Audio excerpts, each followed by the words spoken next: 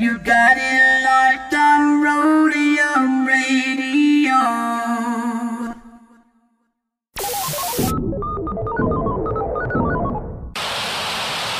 Hey Tony, drop that. What bass? I bet. Dr. Dre in the place to be.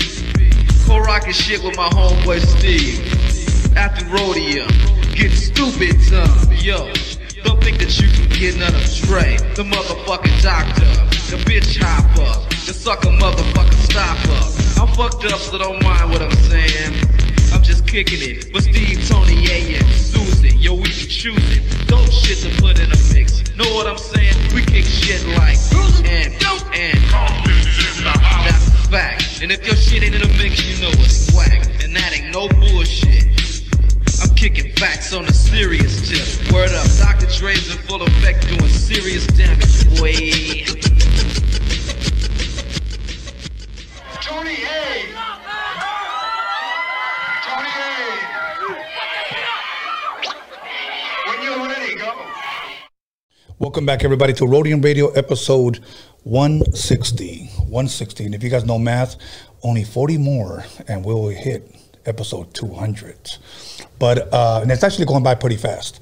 But you know what? Let me just give a few minor announcements. Once again, many of you are still inboxing me. Just to let you guys know, I just post on Facebook and I get out. Okay, if you guys message me on there, I rarely ever read my messages on Facebook. Hit me on Instagram or email me at roadinradio@gmail.com, roadinradio@gmail.com, and I'll get to those in a timely manner. Give me time because sometimes I get like up to 50 emails a day. Or just hit me on Instagram on the inbox and I'll get back to you there. But I rarely ever read my inbox on Facebook. I say that because many of you guys have been hitting me up in the comments. Are you still accepting music? Yes, of course. So just email me your music, if you have any videos, and a short bio, okay, at roadinradio@gmail.com. With that being said, Freaky Tales, not this Friday, but next Friday, okay? Make sure you guys subscribe to Freaky Tales. I'm going to have a special guest. Many of you guys have been asking about the Spice Smuggler. He'll be on soon. He just hasn't given me a date, so please bear with me on that one. Okay, other than that, let me see. Ads, yes, we're still selling ads. Here's the problem with the ads, that many of you want to buy ads, but want to pick and choose on what artist you want to place your ad in. We don't do it that way. If you send us your ad and you purchase an ad, whether it's a one purchase ad or 2 weeks or for 1 month to promote your album, your business, whatever it may be, we place it when we decide we're going to place it. So with that, other than that, you know what? If we have any other announcements, I'll announce them during the next break. So without further ado, please allow me to introduce my very special guest, Yo Quiero Sila. Hola, hola, hola, hi. Did I get that right? Yes, you got it right. You got it right. Cool. If you I was forget, practicing. I've got it tattooed right here. Oh, okay, cool. Yo quiero. Yo quiero. Do you say yo quiero or do you say yo? Because I get corrected every time I'm around like Spanish people. Yo. Okay, yo. Yo. Now, let me ask you, why Yo Quiero Sila?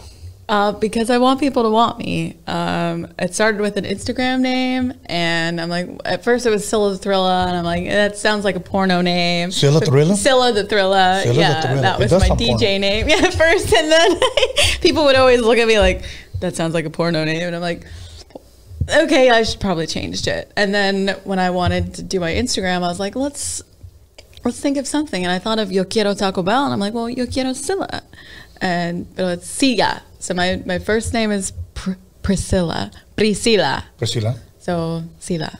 Okay. So there we go. I want people to want me, not need me. Want me, not need me. Okay, everybody, Yo Quiero Sila. Yo Quiero Sila. So you know what? I wanted to ask you because I didn't realize that until today you drove from Vegas. I live in Vegas, yes. Wow. So in Las Vegas, I would say I'm Mrs. Las Vegas, like Mr. Las Vegas says Mrs. it. Las Vegas, but yeah. Shout out to Mr. Las Vegas and Sophie Maria, Silly Vibes, all the Latin artists out in Las Vegas. I love you, support you. Yeah, I live in Las Vegas. I've been a DJ for 10 years straight doing my thing. That's what brought me back to making music. I wanted to come up with something that was new. And I decided to make Trap Cumbia, kind of like a new Selena, but I don't want to tell anybody that. But, you know, there really hasn't been somebody that has taken her place respectfully. I don't know if that's ever going to happen, but nobody has ever full out, you know, maybe done that without copying her. I'm not trying to copy her at all. Like, I love her, respect her, who isn't influenced, inspired by Selena, Mexican or not, you know. But I think Mexican, Latin music, Mexican music, they need more women in it for sure. I was at the Latin billboards, and I mean, I'm playing, this is how I created Yo Quiero Sila. It was on Cinco de Mayo, or Mexican Independence Day, at Caesars Palace. I'm a main DJ at Caesars with Caesars Entertainment. So they would use me for all of their big artists. So I would open for and close for, let's say, Luis Miguel, Enrique Iglesias, I mean, Guns N' Roses, Madonna, Mariah Carey, like everybody. Yeah. That's so dope. When I would do this after party, I think it was, Luis Miguel, all the music played all night, it's all male dominated, like every single song, except for maybe a Selena one in there and a couple others, you know, which is, I don't know, it was upsetting to me. And then as a DJ, I know all these remixers, so I'm like, why didn't I think about this? I can have my remixer friends help me make my music, like, period. It's done. And then all of a sudden, I have an album out. And I was very specific. I wanted Mexican sounds. I don't want reggaeton sounds at all. I wanted complete Mexican sounds. I'm like, does it sound like Mexico City when you hear it? Yes. Okay, perfect. Done. Let's do that. And let's write it. I really wanted something new, something colorful, and something that, you know, the little girls or even the older women, like when I perform, they go crazy. It's really cool. It's honestly, it's life-changing. It's to see your vision come to life. It's the best feeling in the world. That's awesome. You know? That's awesome. You know what I mean. You know, the reason why I asked you that you drove from Las Vegas, I wanted to ask you, how was your drive coming over here, knowing LA traffic? I jumped the gun. You know, I listened to chill music. I really wanted to meditate, so that kept me really calm. It took about 7 hours today for some reason. It took forever. 7 hours. Hey, but that means that Cali's back, so I'm happy with that. I'm cool. I'm totally cool with that, because I would drive here in quarantine and it took me like 3 hours. It took me 30 minutes to get, you know, from here to, say, Calabasas. Right. So it was awesome. Well, 7 hours, damn. Oh, you know what? I say that to say this, that I appreciate you being here. I appreciate you being on time. It's weird that for some reason, people that have flown in or people that have driven 7 hours, 6 hours, 4.5 hours, they all show up on time. It's the guys that are local that show up late or they cancel. It's so crazy. Get it together. Yeah, get your shit together. Get it together. Now, where originally are you from? I was born dead on Friday the 13th in El Paso, Texas.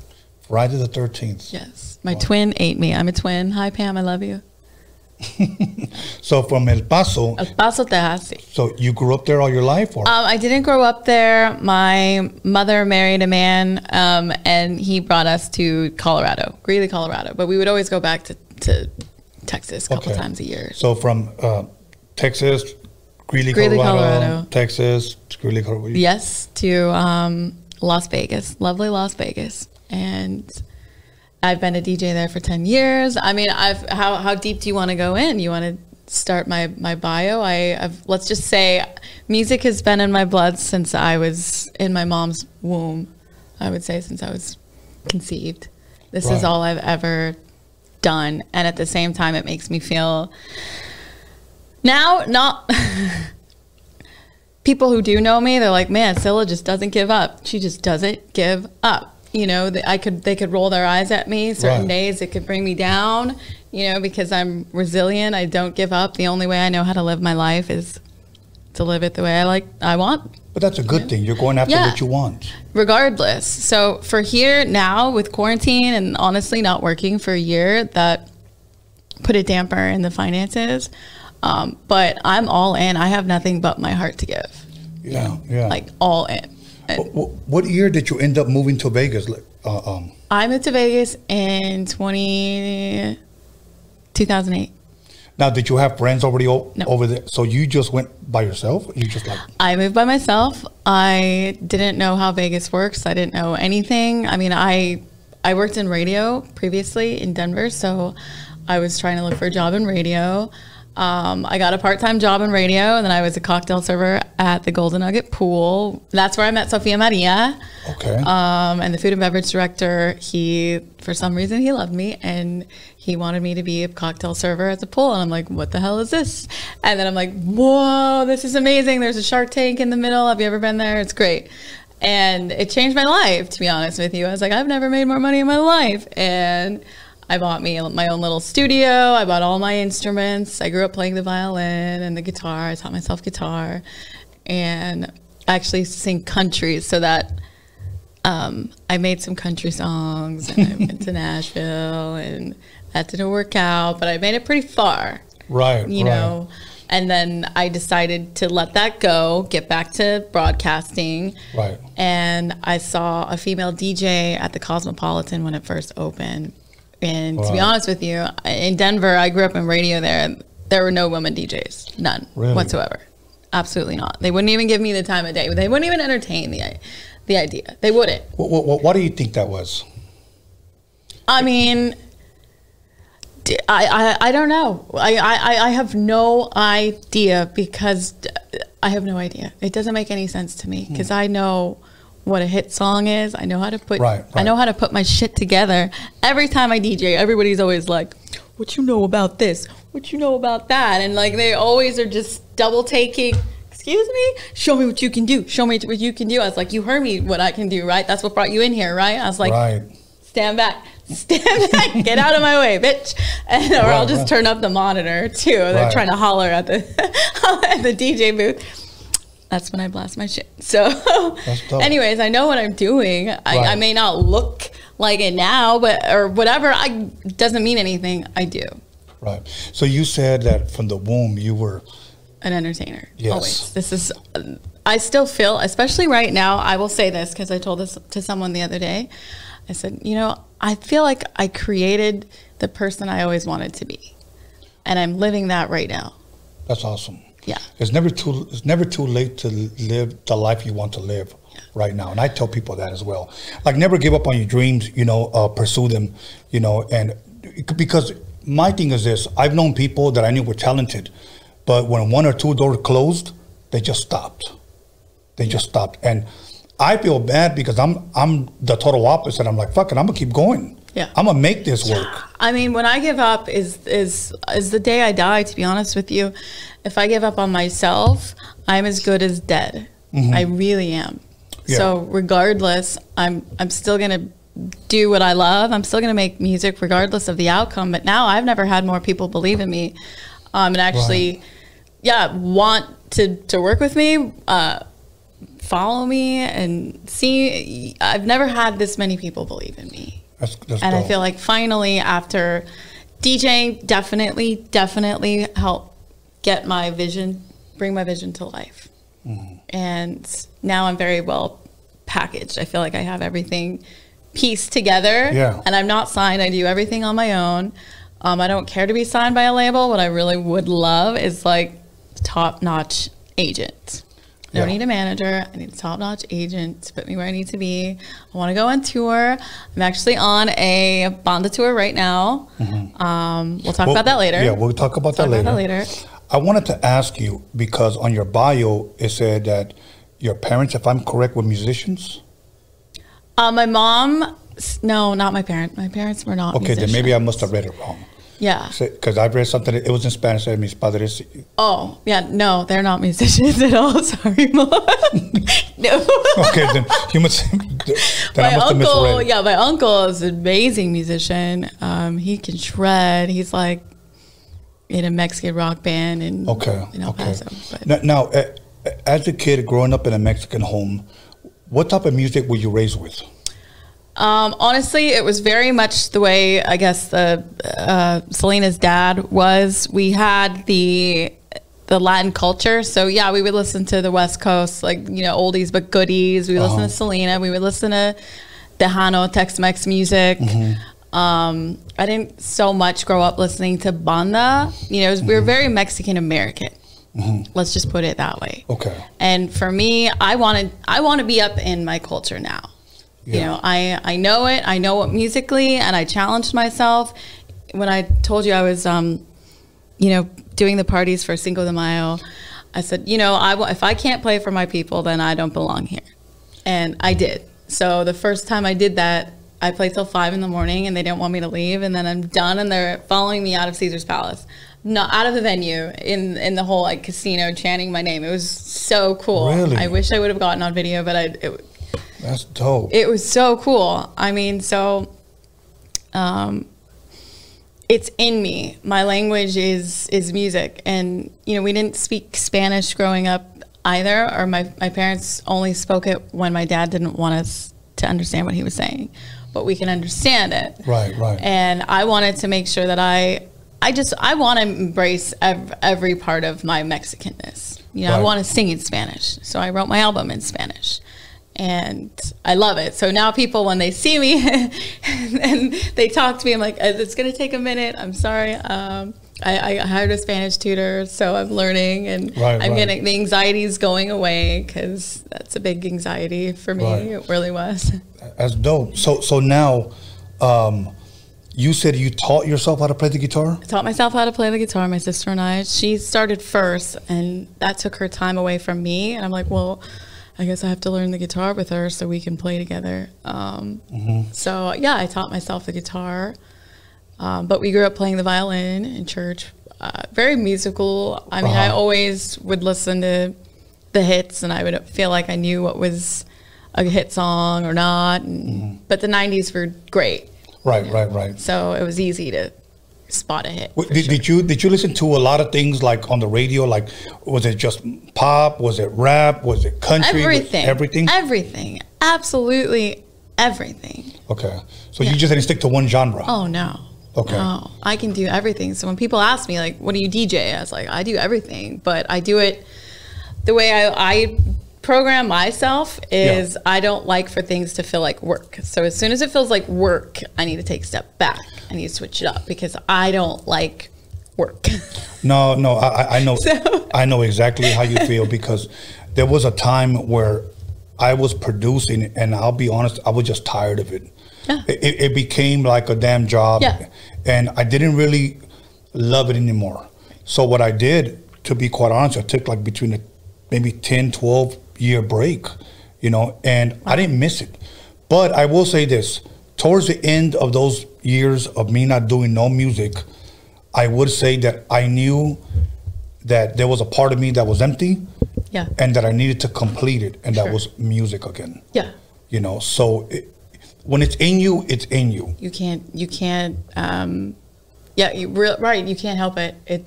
It's who you are. I wake up, I turn on my music, and every day. So with my venues, I do specifically like hip hop venues. I used to do Dre's, Cromwell downstairs. I would do just house venues too, and then pool parties are predominantly open format too, and then I do specifically Latin venues too. So I do it all, and I love it because it's fun, and I get to stay up in it and everything. But now, since quarantine, I feel like music, I compared it to like a beehive. So now here's a beehive, but then in the beehive are all these different genres, and then now there's what's the square things that I always forget it. What is it called? Those are the subgenres in the beehive. So now everybody is just thriving, doing their own thing, and there's so many artists that I've never heard of that are amazing, that aren't on the radio. You know, so now it's just do your own thing, see what works, but I still want to make money and continue to live the life that I want to do, and travel the world and get paid for it. Share my gift with the world as well. So now, before you moved to Vegas, you mentioned that you were in radio in Denver. Yeah, Denver. Okay, how did you get into that? Did you know somebody? No. I always was drawn to radio, talk radio, especially. There was this show in Denver. Radio station was KS 107.5 when it used to be all hip hop. Sunday nights with Tony V, another Tony. He was like Uncle Tony. He helped me get through the really hard time in my life. I don't really like my past doesn't define me, but it is part of my story. Yeah.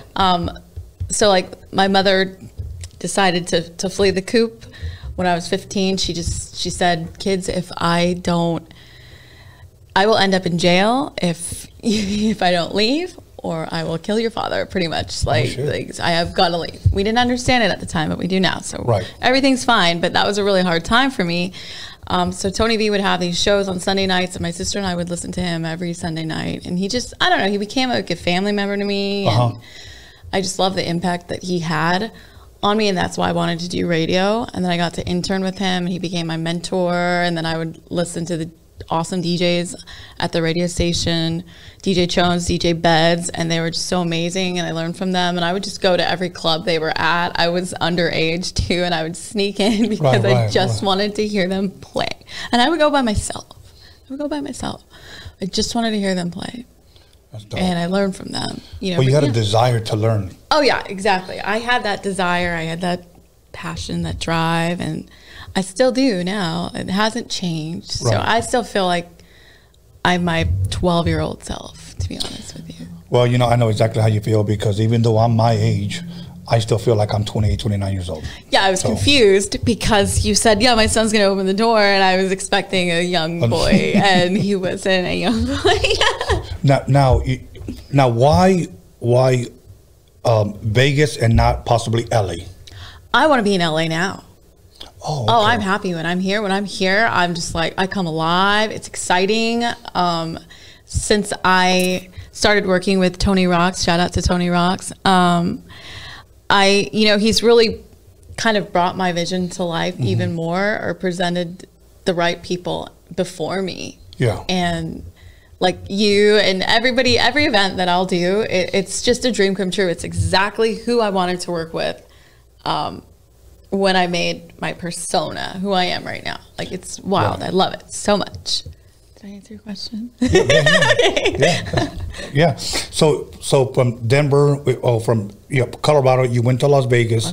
Now, when you saw this female DJ, now for somebody, let's just say that some young females thinking, okay, that's what I want to do too. What was the first thing you did when you saw this female? Did you say, okay, I got to save up my money, buy my equipment? How did that come along for you to start DJing? I just went up to her. I was like, oh my God, I love that you're a female DJ. This is amazing. This is so great. Like, can I give you a hug? I want to follow you. What do you want? Like, this is just so amazing. We became friends, and Steffi K, Miss Joy, it was two of them at the same time, and they're amazing. And it's so cool just to be friends with all of my the people, the women that I looked up to when I first moved to Vegas. Actually, before I moved to Vegas, I was doing these nightclub little tours of like 15-minute little shows. Okay. So I would put these little 15-minute shows and perform in nightclubs around. So it was like whatever songs were hot, but it was like Pussycat Dolls, Lady Gaga, Katy Perry, like Britney Spears. Fun shows. And then I had dancers too. So one of my dancers introduced me to this producer who actually, if it weren't for him, I don't know how I would have evolved as a pop artist. Yeah. But he saw something in me. He's like, you're my Gaga. You're my Gaga. So he made me his Gaga. And then he was a DJ at the gay clubs. So he kind of taught me how to DJ, sort of. Okay. I already had it in me, like flow and storytelling, but I just needed to work on mixing, transitioning. Yeah. I still have that same very first set that I did, and I will use that set for auditions too when I need to audition live. Because I got let go of that gay club. They didn't like me. They're like, we don't want her. We just want you. And then I use that set just as fuel as my progression. So I don't like people to talk shit about me. So I fixed that real quick. Okay, so now let me ask you this. So the reason why I asked you was like, what was your next step? Did you ever buy your equipment? Yes. So yes, I did. I bought my own equipment. I was like, how much is this? Okay, well, it's an investment. Once I realized how much you get paid, or I just loved it. My grandma passed away when I moved to Vegas. I moved to Vegas the very next day after her funeral. And DJing and the music saved my life because it kept me just thinking about the music, kept my mind off the pain. Right, and when I finally got my first gig, it was like an hour gig I was opening, but it was $200 for that. It was $200 for an hour. And I was like, really? I could do this full time? Getting to play music full time? Why wouldn't I want to just do that? That would be dope. And then it took a while, a couple years, but finally when I met the right person, I mean, I had to fight for myself. I really had to. I told Steve Stevenson, the director of entertainment at Caesar's Palace, I called him out. I was like, "You're a flake. You're not hiring me. You said you would, and I missed out on gigs because you didn't hire me." And I was totally like bullshitting. And I told him this, and we're family now. So he gave me my first opportunity, and he let me grow too. He gave me room to grow because he believed in me. And I definitely wouldn't have been where I am now if it weren't for him, for sure, because he's the one that placed me at, as one of their top dogs. Right. Now, during that time when you started DJing, I know you said you mentioned one female. Was there a lot more coming up? There was definitely a lot more that I didn't know about. Right. But now I feel like I know all the female DJs in Las Vegas, and they're all amazing. They're all my friends, and all the boys, like all the male DJs, they'll have their crews, and I'm like, I want to have a female crew too. So one of my friends, we started playing at the Flamingo Pool a few years ago, and we had our own. We were the only like female DJ duo that was like consistent because we were dope, and we did the Flamingo Go Pool. We did Send Your Frogs. And we just rocked the party, and it was so much fun. So we were like, we want more women around us. So we started like a female meetup group, and we want all the ladies to be able to be friends and support each other. And I know not everybody is as evolved as us. Let's be real. But that's okay. Some people are introverts, and that's fine. I just wanted to ask you this question because I have several female DJ friends out here, okay? Which ones? Angie V, Bella Fiasco? No, they do more like oldie stuff. Okay. Okay. So it's a little different, how would you say, they don't like to be called DJs. They be called soleras because they spin soul music, okay? That's cute. Yeah. That's cool. So out here, it's kind of a different scene. So now, I asked them, because I know there's a lot of female DJs. I go, have you ever experienced any hate? And they all said, yeah, from the dudes. Huh. That was my question. Have you ever experienced that? I just let go of the agency that had me with, I just let go of the agency. I don't mind saying this because there was so much hate. Really? So much hate. Manipulation, just mad hate. Beyond. Always, I'm posting a picture of my feet overlooking the beach, and I'm talking about my self-growth, and they're like, what's wrong up with Scylla? Where's she going? And I'm like, can they just be happy for me? I mean, they went off on other things, but yes, even when I won Best DJ, you will only have this one time. Don't forget that. So you cherish this, and you be humble. You be humble, Scylla. And I'm like, why are you telling me this as on stage as I'm getting this award? I'm like, this doesn't mean anything. Just give it to somebody else. This is just to shut people up or shut me up. I don't know. Just take it. I worked my ass off to get here because I fought for myself. And anybody who thinks otherwise, I'm sorry, they can go fuck themselves. And I said, listen, they're like, Scylla, how do I get like you come up here? I'm like, well, thank you for thinking so highly of me. I appreciate it. I was like, well, you got to fight for yourself. Yeah. You gotta fight for yourself. I like your attitude. I mean, the first time some bartender is talking shit about me at a venue, and he's saying that I'm not going to get on the mic. I'm like, well, I'm one of the only female MCs in Las Vegas. I'm like, he's flat out lying. I'm like, you know what? You're not here in Las Vegas. You need to come here and you need to fight for me. I just don't want to be a female on your roster. I was like, you need to fight for me. So he showed up the next week, listened to me for 4 hours, didn't tell me. And he's like, you're absolutely right. You're absolutely right. And then I moved my way up to the top because I've fought for myself. So I always tell everybody, I'm like, you got to have balls to stand up for yourself. If you don't, then good luck. Sometimes it takes balls to be a woman. So we're going to go ahead and press pause right there, and then we're going to come right back because I want to talk about you tried up for the Dallas Cowboys. Oh, my God. Okay, we're going to talk about that, okay? So everybody, make sure you call somebody, text somebody, slap the shit out of somebody, let them know that Yo Quiero Sila is in the motherfucking building. We'll be back 10 minutes. And welcome back, everybody, to Roadium Radio episode 160. And we're just going to go ahead and jump right back into it. I know we left a couple of announcements out, but once again, if you want a shirt, if you want a hat, you want a sweater, hoodie, whatever the hell you want, male booty shirts, I'm just playing. Go to documentary.com, and there you get it. But without further ado, Yo Quiero Sila. Hi. So did I get that right? Yep, Okay, you got it. cool. Perfect. When I say yo, you say quiero. Yo. Quiero. Yo. Quiero. Yeah. I got that down. Damn, we're a duet. So, okay, so now, you know what? Back in the 80s, every DJ had to have a name. When you started DJing, did you give yourself a name? Yes.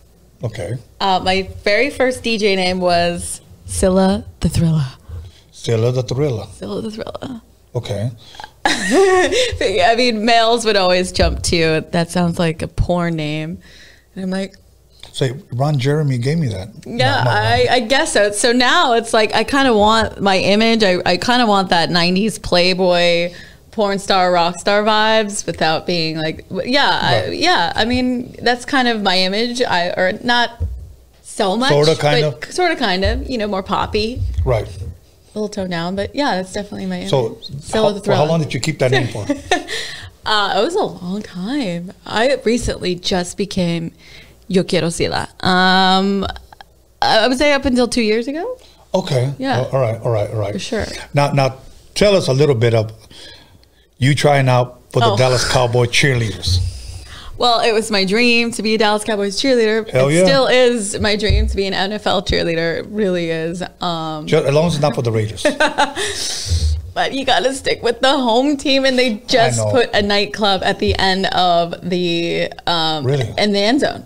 Yeah, it's a nightclub, nightclub? in the end zone. So in halftimes, they'll have like big time DJs perform there for Wow. for the halftime show. But if they're every losing, game. nobody's going to be dancing. I don't think Vegas is going to care because we're actually becoming a real city. And I'm sorry we stole the Raiders from you, but it's time, Like, yeah, Give it up, right? I'm so excited. I never thought I'd be a Raiders fan, but I'm a Raiders fan now. So no more Cowboys? No, I love the Cowboys. I posted my picture for a reason. All right. I'm going to start. Yeah, I love the Cowboys. Every time I see that star, it's like home. It's All right. like, All right. You know what I mean? It's like there's home. I'm home. But you're My showing family. love for your city. For the home team, yes. okay. I mean, I live right next to the Raiders stadium, so Okay, yeah, it's okay. right there. I gotta be a fan. Fair enough. So tell us, how did you try out? Oh my God. So I'm really good at attracting what I want. Mm-hmm. And there was a show on CMT called, Making the Team, the Dallas Cowboys cheerleaders. And I said, I'm going to be on the show. They're going to pick me. They're going to call me. And so you have to apply online, or you just have to register. Right. Online with the DCC. So I registered, and then a few days later they called me up. We want to follow you around. I was like, oh my God, they're gonna follow me around the process. They think I'm that cool. Okay, cool. I did really well, but I didn't make the cut. What was it looking for that they claimed possibly you didn't have? I don't want to go there. I don't even know. I don't even know, to be Okay, honest with okay. you. I don't even know. They like young looking girls. I mean, Like how, young, really young. that kind of, okay. I don't know. I agree, but that was how it was then. So Okay. that was a while ago. Wow. There we go. Two-time reject. Okay, so you get rejected the first time. So then how soon after did you say, I'm going to try it again? The next year. Now I had my first time under my belt. Now I knew what to expect. And I made friends with the cheerleaders. Actually, I didn't have a place to stay. And they invited me to stay with them at their house. And then, really? Yeah. So I did some camps and I, stretched a lot. I wanted to make sure I had the kick line done. And I still got rejected. And I was like, okay, we're good. We're good. But you know what? You went out there and tried out. Oh, but this time I sang. I was like, I opened up with a little something. I don't remember, but I sang and I was like, wow, it actually sounded pretty good. But that didn't help my chances at all. So. Did you ever meet Jerry Jones, the owner?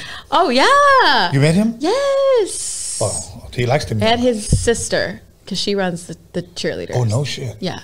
Okay, I'm going to ask you a question. I'll put you to the test. Okay. You live right by the Raider Stadium. Say the Cowboys fly in to play the Raiders. Oh, I'm there. I'm going for the Cowboys. Okay, that's all I wanted to ask. There you go. Okay, we're good. Yeah. If not, I was about to end the interview right now. Oh, no. I'm on a plane. Oh, no. I'll go in my cheerleader's uniform. That's dope. With my pom-poms. So 2020... If I'm correct, you start singing. No. Okay. Educate me. Okay. I made my album. It took a full year to make my album, so I made it in 2019. 2019. Released it February 2020. Okay. Like 3 weeks before the shutdown. What time? And I wasn't sure what was going to happen, where the state of music was going to go. And I was like, well, this is just free time. I deserve some time off. I just want to take the time off. So I took the time off, and then, but it took a while for us to understand where the next way, the new world was going to go. Right, right. Okay. We really did.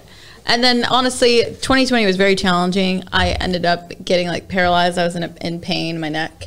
What do you mean paralyzed? Yeah, I had... why do I always forget? I had my C4, C5, C6. They were fractured, so I had them removed and replaced. And before I knew that, I thought I was having a heart attack or stroke. I was in a lot of pain the whole summer, the whole year up until October. I was crippled. I was very crippled until one day my heart rate was so high. My friend took me to the emergency room and. Yeah, my heart rate was at 217. My bones were pinching on my nerves, so that's why I was like this. And then I had to get. They slit my neck right here. So here's the scar. Oh wow! Right there. And how did that happen? Partying too hard, begging my head at the DJ booth. I take very seriously, Do you believe me? No. You're a DJ. You don't believe me. Yeah, exactly. To be honest with you, I have no idea. I have no idea. Bad genetics. Bad genetics. Yeah. Wow. So after coming out of surgery, my right side went completely numb, as the doctors would say, but it was dangling. I couldn't do anything. So I believed that I would get it done and rehab it, and sure enough, now I'm back and I can lift up my arm and I'm good. That's dope. Well, I'm glad. I'm sorry to hear that, but I'm glad that you're doing well now. Yeah, it was a tough year, but it made me who I am today. So I cried a lot. I was in a lot of pain in 2020. Literally at the stroke of midnight, I was like, none of that. Right. So we're going all in. And so let's just say January 1st, made my first music video, got nominated for Best Latin Artist in Las Vegas, had my first Bonda tour. Now I'm here in LA making a name for myself. But there's more that I forget, but I'm on the right track. Saint Scylla, the DJ, revamped my DJ name, released her first track on Pitbull's Globalization on Sirius XM radio, so she's doing very well. I'd talk about my two personalities. It's all good. Keep going. So let's just say I think I'm doing pretty well so far. Okay, now say you 2019 you start putting together or you finish your album. Yes. How did you go about doing it? Me being a producer, did you contact producers? Did you start working on it yourself? You know, how did that come about, and how many songs were on the album? Okay, it was a progression. First, it was like, well, let's start off with one song and let's see how I sound and let's see how the response is, and let's go from there. Yeah. So I contacted this producer, DJ Tooms out of Colombia, DJ City, and I said, here's my idea. I just wanted to remake one of my country songs and make it Spanish. Totally changed into a completely new song, and Sucio. Okay. No en mi culo, no en mi culo. And it was fun. And I'm like, okay, now I'm ready to make some real music. So I started writing. I worked with a couple producers. Finally, one of my DJ friends, he sent me a beat for La Diabla. Yeah. And I loved it. And then I sent it to Carlos, which is version 5.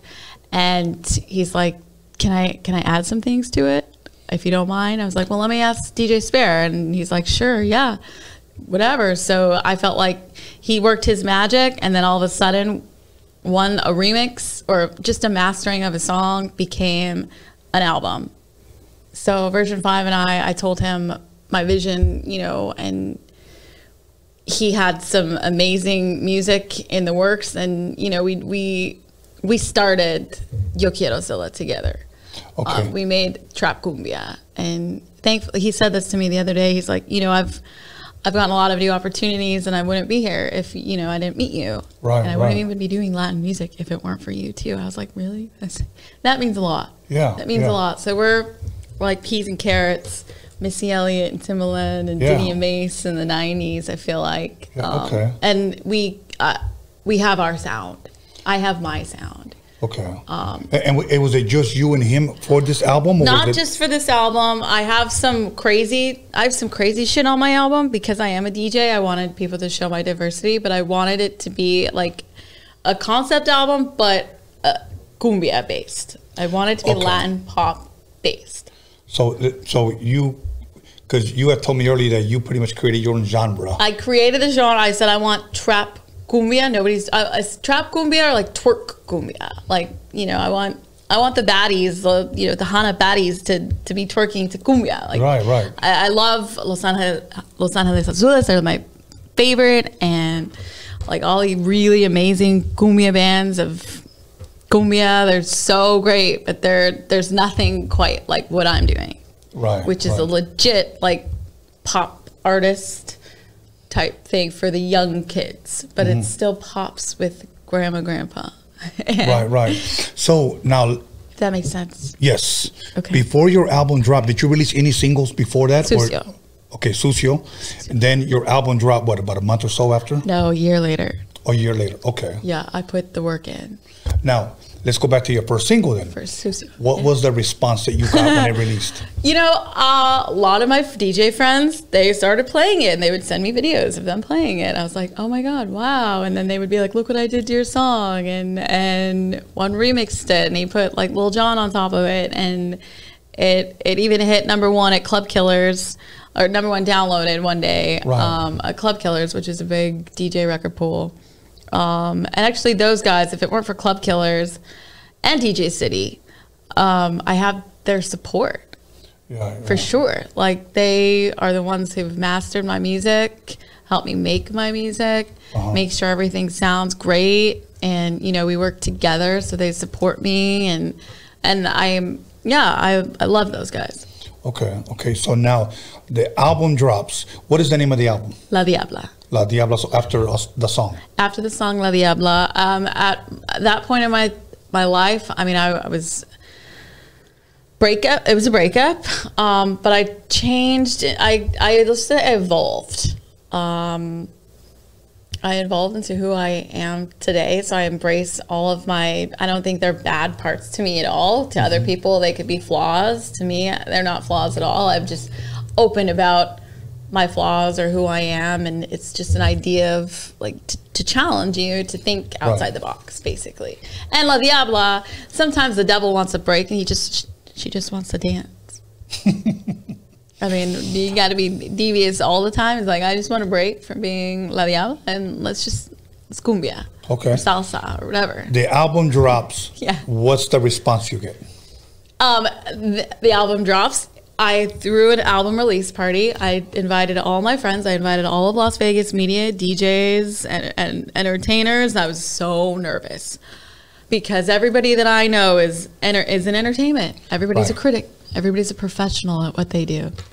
So I didn't tell them that I planned a mini concert at the Hard Rock, and Hard Rock sponsored it too. Oh, that's dope. So I had the backing of Hard Rock. I mean, I've got great connections. It sounds like it. Yeah. So Hard Rock's threw it, and I made all of my, I did all of my merch. I did all of my graphics. I co-wrote. If I didn't write it, Version 5 and we wrote it together. Okay. I had a band, I had a DJ, I had an opening act. It was a full-blown concert. So let's say they showed up to see J-Lo, and they didn't even know it. And I wanted that response. Yeah. So that's where I left off, and then COVID hit. So now I'm picking up where I left off right before that. Right. Exactly. Man, you know what? I hear this story a lot, meaning a lot of people say, I dropped this, and then fucking COVID hit. Yeah. Like I had Esteban Orio. He is pretty much like him and Cartoon are like partners. Mr. Cartoon, the ink. Yeah. Okay. And they had dropped that LA Originals documentary on Netflix. Great. And they great were supposed documentary. to. Yes, they were supposed to go to I believe in Texas to host a film festival, the biggest film festival out there. COVID hit, so it was shut down. Yeah. We were supposed to enter our documentary in the same film festival. Yeah. Couldn't do it. Yeah. So we just said, fuck it, let's just go ahead and release it on our website and go from there. So, wow. Yeah. But yeah, I mean, being locked down for a whole year, like. I would say, honestly, I have to give shout out to all the DJs because they saved my life in quarantine. The DJs that started DJing and in quarantine or wanted me to DJ on their shows or whatever, and like bigger platforms like on the East Coast, like La Mezcla and Latin Mix, and like they have their DJs opening and touring with like Bad Bunny and all the big guys, and they found me, and so now I'm signed with them as well as a DJ, and I'm working on having my first radio show with them as well. That's dope. And I mean, they really saved my life because they played my music and they thought I was dope, and they kept it alive because, I mean, I'm older than I look, really young, but I was like, I think I'm done with this. Like, I have no desire to put myself through this again. Like, I'm done. Quarantine really just beat the shit out of me, to be honest with you. But the DJs kept me and my music alive, which kept me alive, and it kept me going. Okay. And it still does. They still do every week. Shout out to DJ Extreme, Marvelous Promotions, who's huge. I mean, again, if it weren't for the DJs, I got a lot of DJs who believe in me and support me and love me, and I just thank you. That's dope. That's dope. Yeah. It's always good to have support like that. Now, I know you told me that you are touring with the Banda Band. Oh, yes, Saca la Banda. Share with us, how did you come to meet them? And the law of attraction, it was all part of my master plan that I created for myself. You have the picture of me up in my suit behind the Impala. I chose that look because I said all these Banda boys, all these Corrido boys, Grupo boys, they all dress the same. Yeah. I'm going to dress like them. I'm going to look like them. But I'm not going to wear a bra. I'm not going to have chain. I'm going to make it more sexy. But I'm going to look like them because I want to go on tour with them. And I want to just expand the music a little bit. Yeah. Because it's so big and I really love it. But it still sounds the same to me. So I wanted just to switch up. Okay. And I wanted to be a female in it too, because it's such a male dominant industry. It's like, okay, there's another guy, there's another male, there's another male, there's another male. Oh my God. How many more males do we need? And like, it really is what it is. It's like, it's too much. Saca la Banda came to me. I was doing this Latin Grammy thing in Vegas. It was a live thing for Latin Music Week. And I got asked to DJ there, and it was in COVID. It was in November, so this is when you weren't allowed to have the volume up, 5 dBs, right. And everything. All the bars were closed. The lounges weren't even open. No alcohol was not allowed, and we still threw this event. And I said, you know what? After party at my place. Let's go. You guys can perform. Let's perform at my place. So I invited everybody that was there. So I had all the banda boys and the corrido boys. They're outside on my balcony singing their hearts out. It was just it made my day. Dope. And then I had DJ Extreme on the 1s and 2s and DJ Javi. And then everybody, we just partied till 5 a.m. that day. And so I made that connection that day. And that's where I met Tony Rocks too. Oh, okay. Yeah. And so this banda said, let's roll. Who are you? They're like, who are you? Everybody's talking about you. Who are you? And I'm like, hi, I'm Scylla. Nice to meet you. And I had a neck brace on. My neck brace on. I shouldn't have been there. But this was all I had to look forward to. So I was like, right. I'm all in. Like I said, I have nothing but my heart to give at this point. So that's what I did. I gave them a night to remember, and they got to know me, and they're like, I think I want you to, what do you think about being in Saca La Banda? For sure. And I said, fuck yes. I said, have you heard my music? Let's listen to it right now. And then he was like, oh my God. And he said a couple things. He's like, you're like a new Selena. And that's one of the first things that people will say, even without hearing my music. They'll say that. But I don't feel like I give off that vibe at all whatsoever. Right. But I'm honored that they say that. Right. And when you see me, I'm a whole bunch of new things. I'm really new. And like I said, I always tell everybody, they're like, you're like seasoned. I said, well, I've been DJing on the Strip for 10 years. So I am in front of people all the time.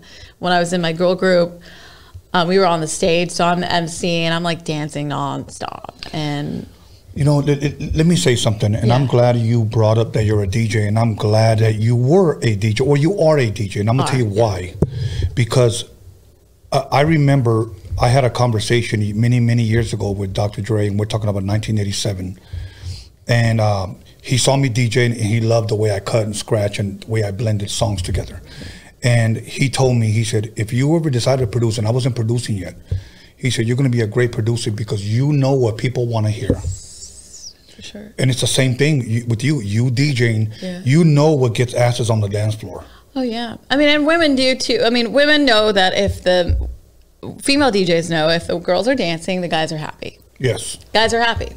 Yes. Bring another bottle. Bring another bottle. Bring another bottle. Right. I'm not trying to feed more. It's just, I think it's mathematics. Right. Period. Right. And then when I would DJ at the Cromwell or downstairs, it doesn't matter where I was doing a hip hop venue. Some of the big acts would come through this lounge first, and they would be like, "Who's playing?" And they'd be like, "Are you a producer?" And I was like, I mean, I don't call myself one, but I know what I'm doing. Yeah, they're like, but you sound like you play like you're a producer. I was like, thank you. And then this guy, produces for Chris Brown and a whole bunch of other people and Trey Songz. So that meant a lot to me. Yeah, that's dope. So thank you for saying that. Yeah, that's really cool. Well, because you transfer that into your music, So now, 2021, what can people expect from you? Because I know you have a show Friday. You want to promote that? Yes. You can see me in Anaheim at Mexico de Noche nightclub, 9 p.m., Saca La Banda. It's going to be fun. Honestly, these shows have changed my life. The talent that Lou, shout out to Louie, I love you, PL Productions, the talent that he picks, some of them are so raw and so new and up and coming. They're so dope. I mean, I feel like you're whisked away into Narcos, deep in Mexico, and now it's like an invite-only type of thing with only the coolest Mexicans there and the coolest music, and then I show up and I'm only female, and I'm hella extra too, and it's just a vibe. It's fun, and nobody ever expects it. They're like, "It's dope." I said, I know. Do I sign on anything that's not dope? Have you ever literally food, anything? Have I ever steered you wrong? No. I said, that's fucking right. So Saca La Banda, Friday, Mexico Mexico de Noche nightclub in Anaheim.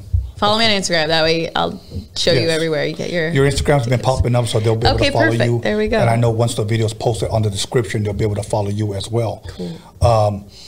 Can the fans expect single album, anything like that anytime soon in 2021? In 2021, yes, not later. I'm still taking my time releasing my album, and because I haven't been working, I don't want to stress myself out. I know that so many people in Latin music, they just pop out a song every 2 weeks, and I disagree with that wholeheartedly. I think it's just discredit to the song. I have to agree with you too. The producer, everybody involved, I just completely disagree with popping out music like that.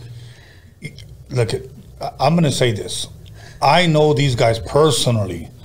Every 3 damn weeks, I got an EP dropping. I had to tell this one guy, fuck, bro, let me miss you. Like, seriously, every time I see you, I got another EP. I got another EP. No, I'm just trying. I think I don't agree with it, but I think that I want my music to breathe. I want to really say, like, I'm here to stay. Right. My music is here to stay. I want it to stay. I'm going to force it down your throat. Listen to me, bitch. You know? Right. I like that. But it's new, and I knew that people were going to be, especially radio friends. I have a lot of friends in radio in Vegas. Nobody, except for the DJs in their mix shows, will play my song because it's so new. They're like, well, is it regional Mexican or is it Latin pop? What does it sound like? It's new. It's good. Does it make you move? Yes, everybody loves it. But they're not ballsy enough to just think for themselves and play it. So, I don't care. I overlook it. That's fine. Every places that matter, like LA, right? They represent. Right. Love you, LA. Let me encourage DJs. Maybe you may never heard of me. Maybe you don't care or whatever. But I've been DJing for many, many years. Okay, I've DJed all over the U.S. Now, the DJs, producers, rappers, singers, the ones that really, really make noise, or the ones that really make it, are the ones that are ballsy and take that chance. There's a lot of people that just kind of want to stick to the regular, if you will, format. Yes. And they don't want to rock the boat because they don't want to lose a fucking job or maybe lose the audience. But it's the people that really fucking take a chance that this shit's going to fucking work. Yeah. Those are the people that are going to make a difference. It's almost like there's a saying that says, nobody's ever made a difference being like everybody else. Amen. And that's why I wanted to bring something new, because everybody's trying to be Bad Bunny. Everybody's trying to be so many new things, but I think the women are really stepping up now in Latin music, and people are noticing, and they're so amazing. There's so many amazing new women in Latin music, and I'm still different, but I'm still in that same right. On that same level of greatness and badassness. Yeah. But I bring something new to the table, and that's really what I wanted to do with my sound. Was just mainly though represent for Mexican Americans too. Because I don't know, and the Spanish field too. Okay. It's really kind of like watching the Selena Netflix. I'm like, wow, we do have a lot in common. Cool. Okay, but my mom was like, why can't you be more wholesome like Selena? And I was like, Mom, no disrespect. Selena lived in a van with her parents. Right. Period. Like I'm too grown, Mom. I was engaged at one point. I'm too old to be wholesome. Right. I'm too old to be wholesome. Like, leave me alone. All good. At this point, we've come to the conclusion of our interview. But let me ask you already. Is there anything? Yes. Is there anything that I didn't ask you that you wanted to talk about? You wanted to share? You wanted to promote? Right now is the time. If not, then give your shout outs. Watch my video La Rompedora, because it needs a lot more views. And listen to my song, listen to my music, listen to Cumbiambera, listen to Sabor. Everything is perreo. Perreo is wild and it's fun. And come to my show, Saca la Banda, this Friday at Mexico de Noche nightclub in Anaheim. Follow me on Instagram at Yo Quiero Sila. Follow Saint Sila. And download her song DiCaprio, because that song is dope as well. Wow, there's so much.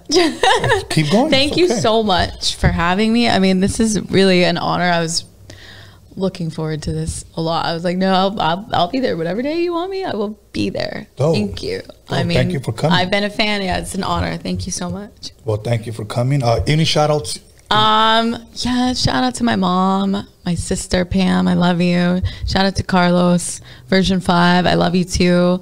Tony Rocks, Louis, PL Productions. I mean, so many people that believe in me. Everybody in Las Vegas, Sofia Maria, Mr. Las Vegas, Deli Vibes, Yoel. Thank you guys so much. I love you. Awesome. So with that being said, I want to say thank you for giving me the honor and the privilege to interview you. And then when you continue to blow the fuck up, just promise me you come back, give us another interview.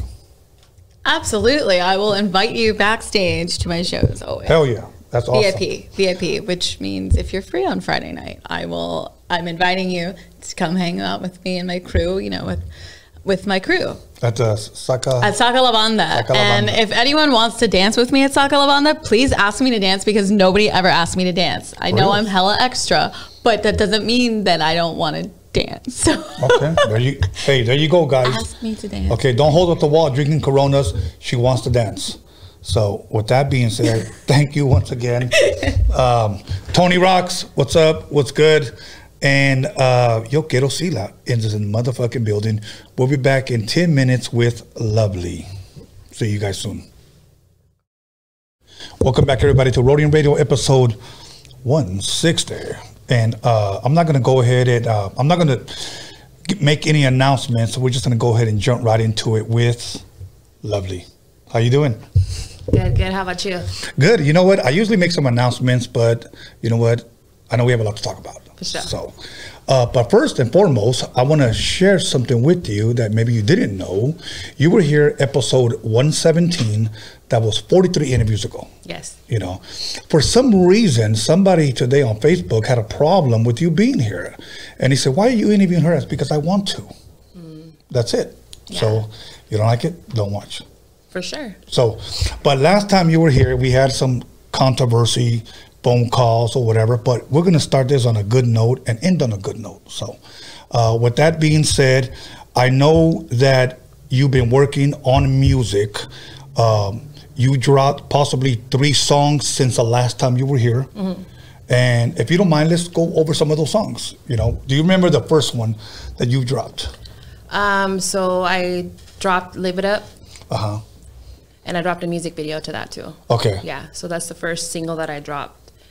And then I have a song that I did with my homie Gazilla. Uh-huh. So I actually dropped the song, and I'm going to be dropping the video to that on June 1st. Dope. So you've been busy, still in the studio? Yes. Okay. I'm still in the studio. I have about 21 unreleased tracks right now.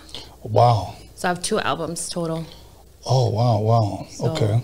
Now, one thing that I want to talk about, because the last interview that I had a guy named Moses Cuevas, and we talked a lot about working out, and I see that you do a lot of that. Yeah.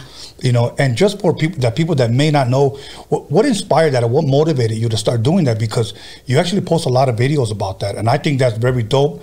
I think that's very encouraging, and I like seeing it. Especially you do a little bit of boxing, if I'm correct. Yes. Yeah. What started that up? It started when the pandemic happened. Everybody was like kind of scared, so I started kind of working out at home a little bit, because before it happened, I was hitting the gym religiously. Yeah. So it kind of like killed my vibe. So then I found myself a personal trainer. Dope. A friend led me to a personal trainer, and then ever since then, I've been training one-on-one, and then I started boxing too there. That's dope. You know what? When we were, me and this guy Moses, let me give a shout out to Moses Cuevas. This guy does a lot of workout videos on YouTube. He's got a lot of views, and he's a great motivational speaker. And I really enjoyed having him here. I would say that for me, going to the gym is like my therapy. You know, I really enjoy it. I just can't wait for them to open up the steam room and the sauna again, because I used to love to go in there. You know, but now COVID, I will say that messed up a lot of things, because when the gym shut down, I'm not one of those type of guys that gets like depressed or anything like that, but I would say that I was bored as hell at home, not being able to do shit. Yeah. But when you said that you find yourself a trainer, I think that sometimes when a person works out, it's a really good thing to find someone, because when I found my trainer, I'll be honest with you, I told him, hey man, you know what? I don't know what I'm doing. And he said, I can see you don't know what the hell you're doing. Yeah. But he is the one that really got me going, trained me for about a year. And then from there, me and my son just took over, and we got our own workouts. Yeah. Has anybody ever hit you up like, hey man, let's work out together, or let's start up our own little routine, let's go here, let's do this? A lot of people hit me up. A lot of people say, oh, like, you're motivational. Can I come work out with you? I always offer people, like, if I know them, I'm cool with them, I'll be like, yeah, I'll come for a day and work out, you know, for free. And if you like it, you can stay. So a lot of people hit me up, but it's just that nobody really is consistent. Like, nobody says, okay, I'll meet you there. So I just do my own thing. Yeah, you know, and that's the thing, because for a while I was working out with a couple of guys and there was no consistency there. I'm there 5 times a week, you know, and the days that I don't go, I feel pretty much like I wasted an entire day, because I love it. It's almost like my therapy. Yeah, you know? I feel you.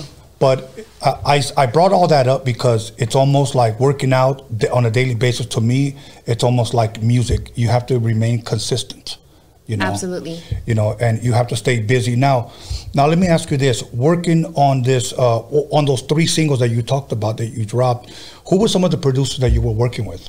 So let me see. For Live It Up, I actually don't know the producer for that. Okay. Because that was a beat that came from another third party. Okay, another source. Yeah. So I never asked questions about that. But the beats that I have worked on, that I do have on my album, is some by NYO. He's from New York. And then my boy Drew over here. Okay. Drew got some badass beats. That's pretty much all I've been getting beats from. A couple of people send me beats here and there. Other than that. Okay.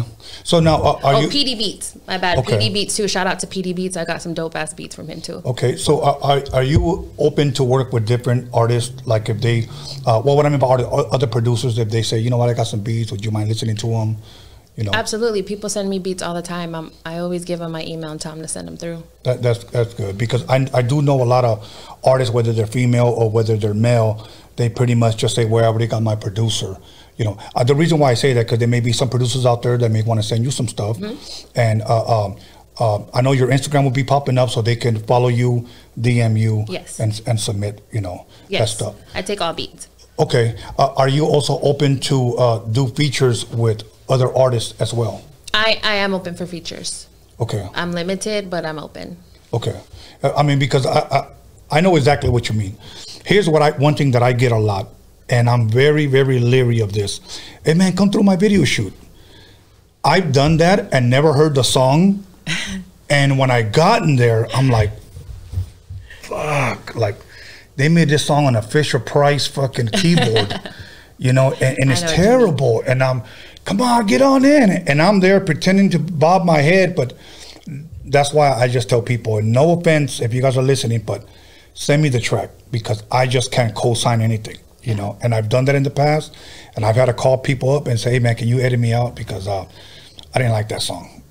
So, but I know that you just recently, if I'm correct, were in Miami. Yeah, I was gonna say that was the other single that it wasn't my single, it's Wicked single, but me and Alizé, my artist, we featured on it. So we were in Miami and we did the music video out there. Okay, where is she? I thought maybe you would have brought her. Oh, she's not here. I don't know. She's doing her own little thing right now. Okay. So are you still, if you will, looking over her music or anything like that? Because I know, if I'm correct, she was your artist when you came here. Who, Alizé? Yes. Oh, you're talking about Alizé. I thought you were talking about Wicked, because we're talking about the Wicked single. So you meant Alizé. Yes. Oh, yeah. She couldn't come. She had a prior engagement. Oh, okay. Or she would have loved to come. Okay. But eventually, I'd like, you know, you to be able to interview her. Yeah, because I remember last time she sang a little bit, you know, and then she did. Now, was this her debut on this last song? That for the music video? Yes. Take Command? Yeah, so that was the first music video she's ever done. But her album's actually complete already. So we're just in the mixing stages and mastering and getting her graphics done, push her album out. That's dope. That's dope. Now, are you going to be performing anytime, any soon, as far as, because I know things are starting to open up.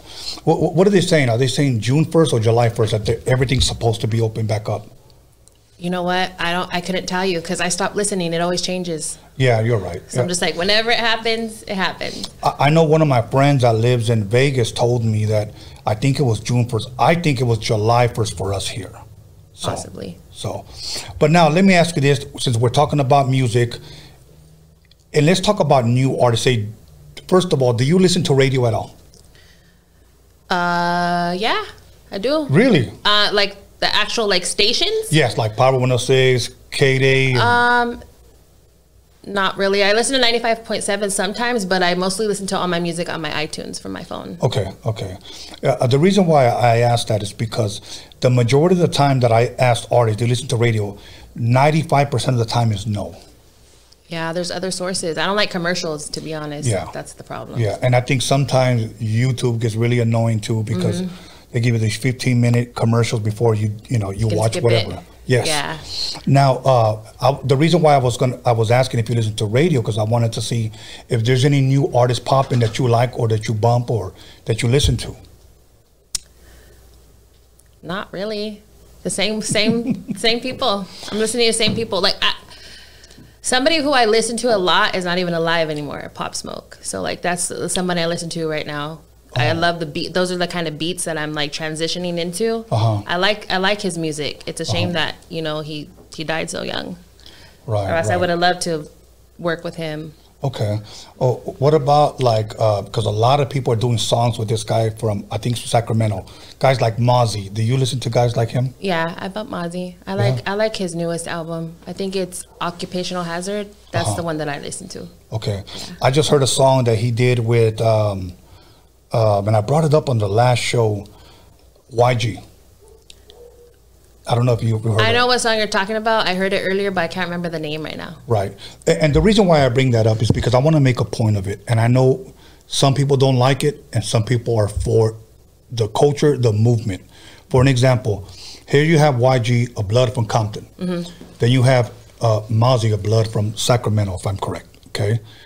They just did a song together. No issues. The problem that a lot of people have is if a Chicano from out here does a song with a Norteño out there, the street politics get involved, that's not happening. My point in sharing that is, can you just imagine if all Raza just got together without the politics? I see where you're going with that. Right. But at the same time, you have to remember that in the black rap industry, like they're the ones that are controlling the music. Yes. So they're gonna do whatever. It's all commercialized. It's all right. Propaganda bullshit. So for us, we're kind of, I don't want to say we're below them, but it's harder for us to get up there. It really is. And a lot of it does have to do with people not being united. But at the same time, like Chicano rap is looked at as like gang members. Yeah. So you know what I mean? Like when it comes down to colors and all that stuff, that's just what it is. It's just what it is. Yeah. You're right. I know it's wishful thinking, because I had one guy who was a former Norteño who's now a pastor for 11 years, David Rocha, a.k.a. Sir Dino. The first time he came out here, I didn't have an issue. The second time he came out here, people had an issue. I don't know why they had a problem with him coming out the second time. But, he's still a pastor, and we talk possibly like once a week. And I consider him a friend. And me and him were having that conversation, and he said the same thing. He said, we're far away from that. There's a guy out there who's got a huge podcast. I won't mention his name. I invited him out here. He just said, because I'm still active out here, I can't go out there. And then I said, well, I'll go out there. And he says, I can't have you here. Yeah. So I understood. Yeah. But at the same time, it's almost like, for a moment, can we just put that aside? But once again, that's wishful thinking. Yeah. I guess because I'm all about unity. Sure. And I know within Chicano rap, and I'm sure you witnessed it, and maybe you may want to touch on it. I think the reason why we've never possibly ever moved up is because there's a lot of hate between us. Well, I can actually touch on that firsthand because the situation with Chicano rap in the industry is that, like, people that deserve to get credit get zero credit. A lot of things are changing right now. There's like a big movement going on, and I'm all for the movement. I'm all for the unity, but you still have to give credit where credit is due. You still have to pay homage. I had to pay homage to Dolly Girl, Miss Crazy, people like that. So I too have been in the game over 10 years. I've paved the way for these young girls too, but at the same time, I don't always get the respect I deserve. But it's cool. I don't trip because I know what I've done for people in this industry. I know how many rappers that I took to San Diego and got them shows, put money in their pocket. I know how many rappers I got, you know, meet and greets for that I didn't ask for nothing because I was doing it for the culture. Yeah. But when it comes down to it, at the end of the day, Tony, more than half these rappers out here don't support me. That's just facts, and I don't care. Right. Because I'm going to still do what I do. A lot of it has to do with me being a female. And a lot of it has to do with intimidation. I get a lot of hate from a lot of guy rappers. But the guy rappers that I do work with, they're confident. That's why I fuck with them. Because they're confident and they know, like, all right, they're not scared to give me my props. Yeah. That's the difference. Right. You know, it's weird. It's weird that you say that because the majority of the females that I've interviewed here, when I've asked them about the hate subject, they always say I get more hate from dudes than I get from girls. Facts. And me, you know, being away from the game for many 2017, so I started getting reacquainted with the whole rap industry again. Yeah. And I started hearing all this. It's mind-boggling. Like I can't watch a female, you know, video and say, fuck that bitch, that bitch, just to say it. I can't do that. You know, so I don't understand that. Maybe they may see you as competition. Maybe they might be threatened by you. Exactly. So they try to, you know, let me hold you down a little bit. You know, I'm above you. I've never understood that. And then when I got to meet guys that had record labels, I've noticed that the way they talk to their artists, they were never going to allow them, even though those artists were possibly more talented than them, they were never going to allow them to rise above them. This is true. And my whole thing is this, that whoever comes here, I'm going to shine light on them. I want people to support them. I want people to follow them. I want people to buy their merch or whatever. That's what I'm here to do. And I want to be an example that, you know, I don't see nobody as a threat. All I want to do is just help. But for a minute, you know what? I received a lot of hate because I was doing that. Yeah. You know, people used to call me up and used to tell me, that bitch or that dude doesn't deserve the light you're giving them. My whole thing was like, who are you to tell me who deserves and who doesn't deserve it? Yeah. And that's how a lot of stuff started with. My thing is like, why can't there just be somebody with good intentions that just wants to show love? You know? Exactly. So, you know, but I hope things change. And like you said, there's a movement and hopefully we're headed in the right direction. That's why I encourage people to start up their own platforms. Yeah. You know, because we don't have if you will, a Latino fucking MTV, at least not that I know of here, that's shining light on Chicano rappers or Chicanas. We don't have a Latino BET. No. You know, we don't have a Latino Vlad. So my thing is, why don't we just start our own thing? For sure. You know? So, I don't know. I can keep going on and on and on, but there's very limited platforms for that. There's a couple of YouTube channels that have like a couple 100,000 subscribers. That's where you see most, you know, Latin Beast. I just say it, Latin Beast TV. Right. That's where that's the top platform for all the Chicano rappers. And if you see now on Latin Beast, it's not just a Latin thing anymore because now they're putting all cultures on there. So now it's expanded. Right. You know, so that's like one of the top platforms. I think maybe Cam Capone has another, and then your platform, absolutely. So that's like the only things that we have. Right. You know, my thing is this, because I usually tell people I took a break from this from like 2002 to 2017. The beginning of 2006 when I came back. 2006 is when I started DJing for Quick again for like a whole year. Mm-hmm. So I was back for maybe a year. I didn't like what I saw again, and I just kind of went back under the radar. Yeah. I didn't listen to music at all. I come back, I see it, we start this. People get upset at me because I'm showing love to artists, up and coming artists that I feel, you know what? Somebody needs to shine light on them. Yeah. If we don't, who will? Who will? So with that being said, I've always told people, look, I've been gone for 12 to 15 years. Why didn't you start it? You know, why didn't you do it? True. But yet you want to give me crap because I'm helping, but they don't deserve it. So that's how a lot of that bullshit started. I feel for someone that's not doing anything shouldn't tell anyone what other people deserve. Because really, you never live that person's life. Only God really knows what people deserve. We shouldn't ever assume what people deserve. Right, right. Because I know what I deserve and I know I'm not getting it. So, and someone out there is going to be like, well, she doesn't deserve that. Okay. Right, right. Let you tell it. Yeah. You know, now, do you ever get, because I know they have ciphers, you know, and dudes go out there and they battle and shit. Mm-hmm. Do women have those as well too? Keep in mind, I'm asking because I've only been back since 2017. So kind of like educate me.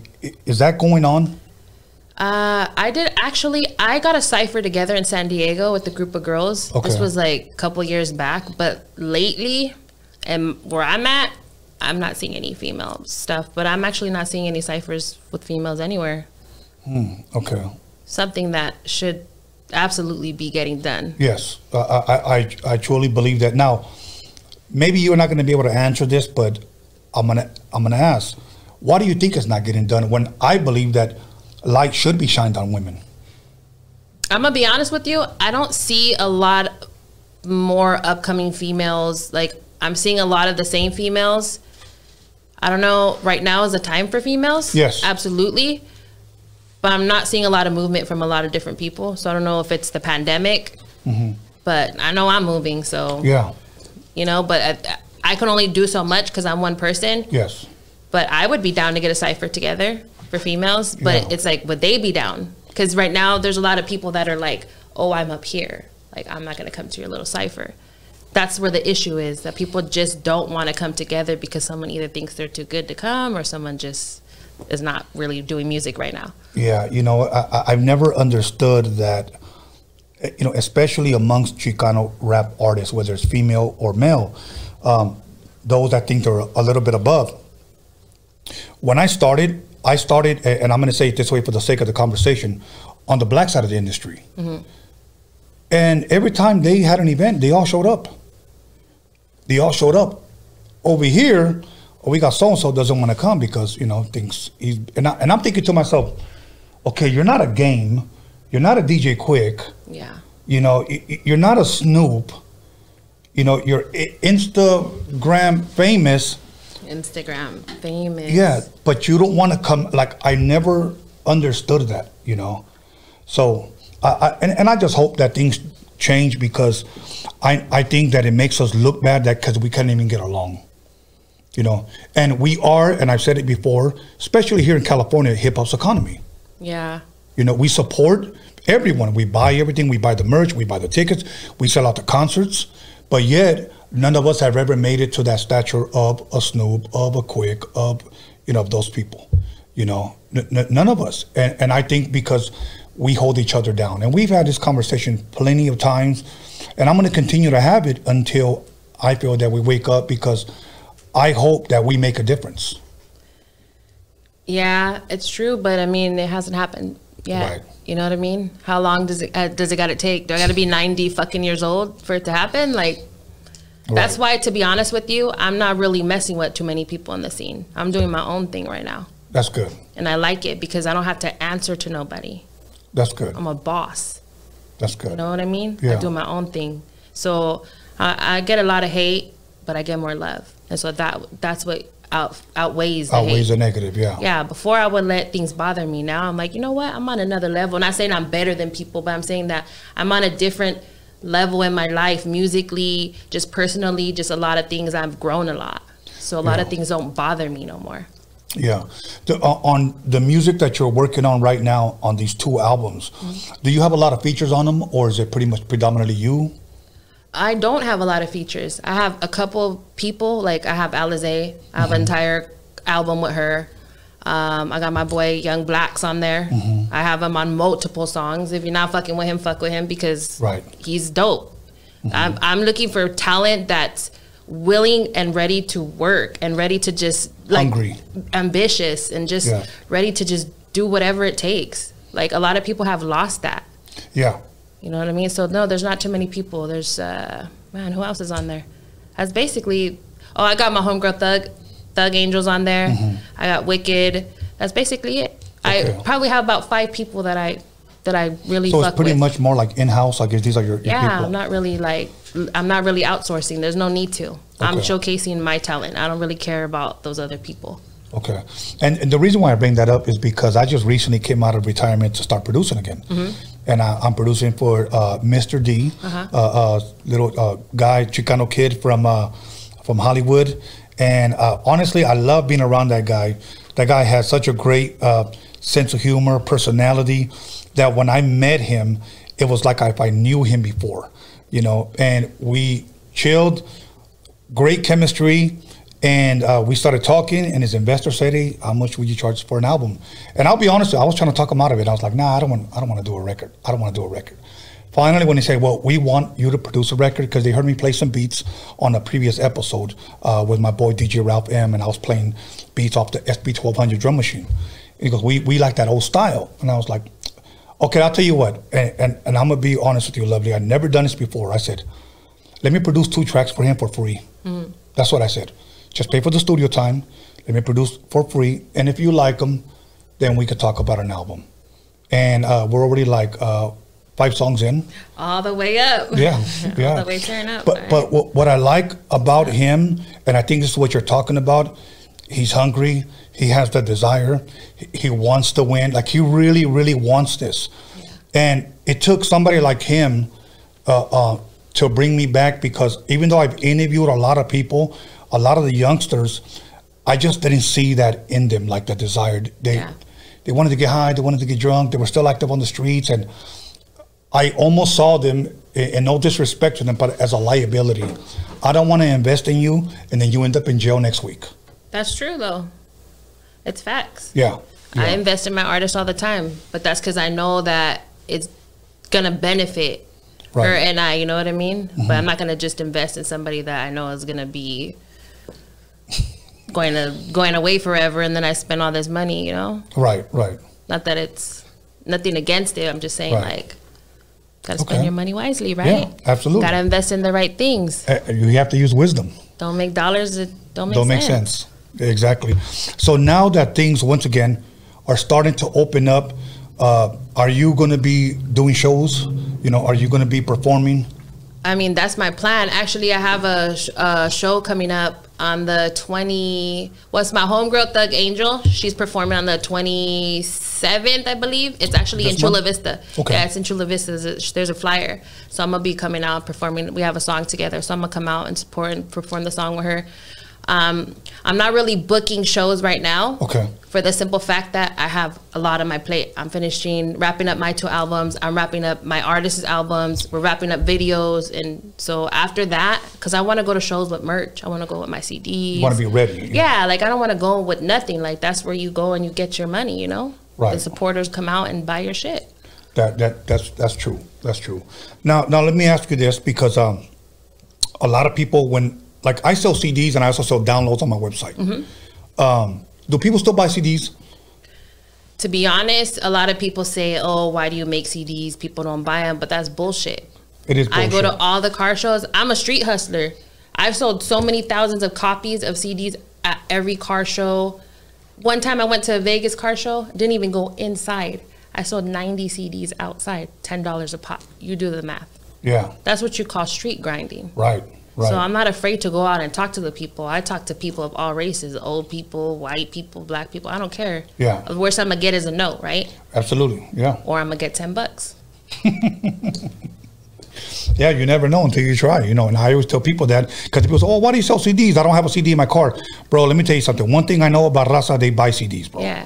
We buy everything. You got a shirt, we'll buy it. You got a poster, we buy it. Want the autograph? Yeah, with the autograph. They got the big CD books with all the covers with the autographs, and I have my shit like that. I still have mine like that, you know. Or they want to take a selfie with you. So I have a lot of that stuff lined up with this artist, Mr. D, and I got some interviews lined up. As soon we're filming our first video together. This is going to be his introduction because this kid got popular just by doing videos on his cell phone and releasing them on YouTube. Yeah, and he built up such a great buzz that we started working together, and he just fucking sounds amazing. And I don't just gas him up just to say that, but when he drops, let me tell you something. He's gonna, I believe, motivate people and encourage people to step up their rap game, because I believe he's that good. Next Saturday we film our first video, and then we'll hopefully premiere it mid-June here, and then I got some nice interviews lined up for him. So we're trying to take this, because I've always had resources, but I never had anybody to use them with. Yeah. So, and this guy's really, really talented, and I don't mind bragging about him. That's what's up. Yeah. Congratulations on that. Thank you. Wish him the best, and you guys the best. And I had to dust off my cleats and start producing again, you know, and I love it. Somebody had to bring you out of retirement, right? Exactly. So here's what we're going to do. We're going to go ahead and press pause right there. We're going to come back, and hopefully, I think we're going to address some things and talk more about music. And you're here, and hell yeah. Okay, everybody. Once again, call somebody, text somebody, slap the shit out of somebody, let them know that Lovely is in the motherfucking building, and we'll be back in 10 minutes. Welcome back, everybody, to Roadium Radio episode 160.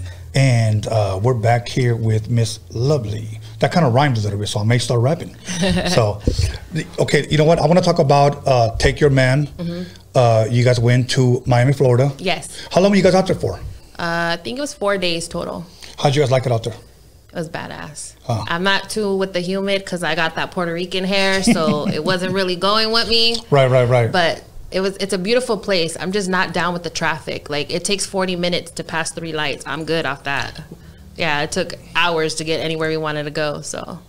Wow, I thought LA shit was bad. Nah, it's bad over there, like real bad. Doesn't matter if you're in the city or outside the city, like it's just bad. Traffic is bad. But it's a beautiful place. The beaches are beautiful. Yeah, I think the last time I was there, I want to say it was like the first time I went there, well, I went to Orlando first, then I went to Miami, 1992, and then Miami in 1996. But that was the last time that I've been there.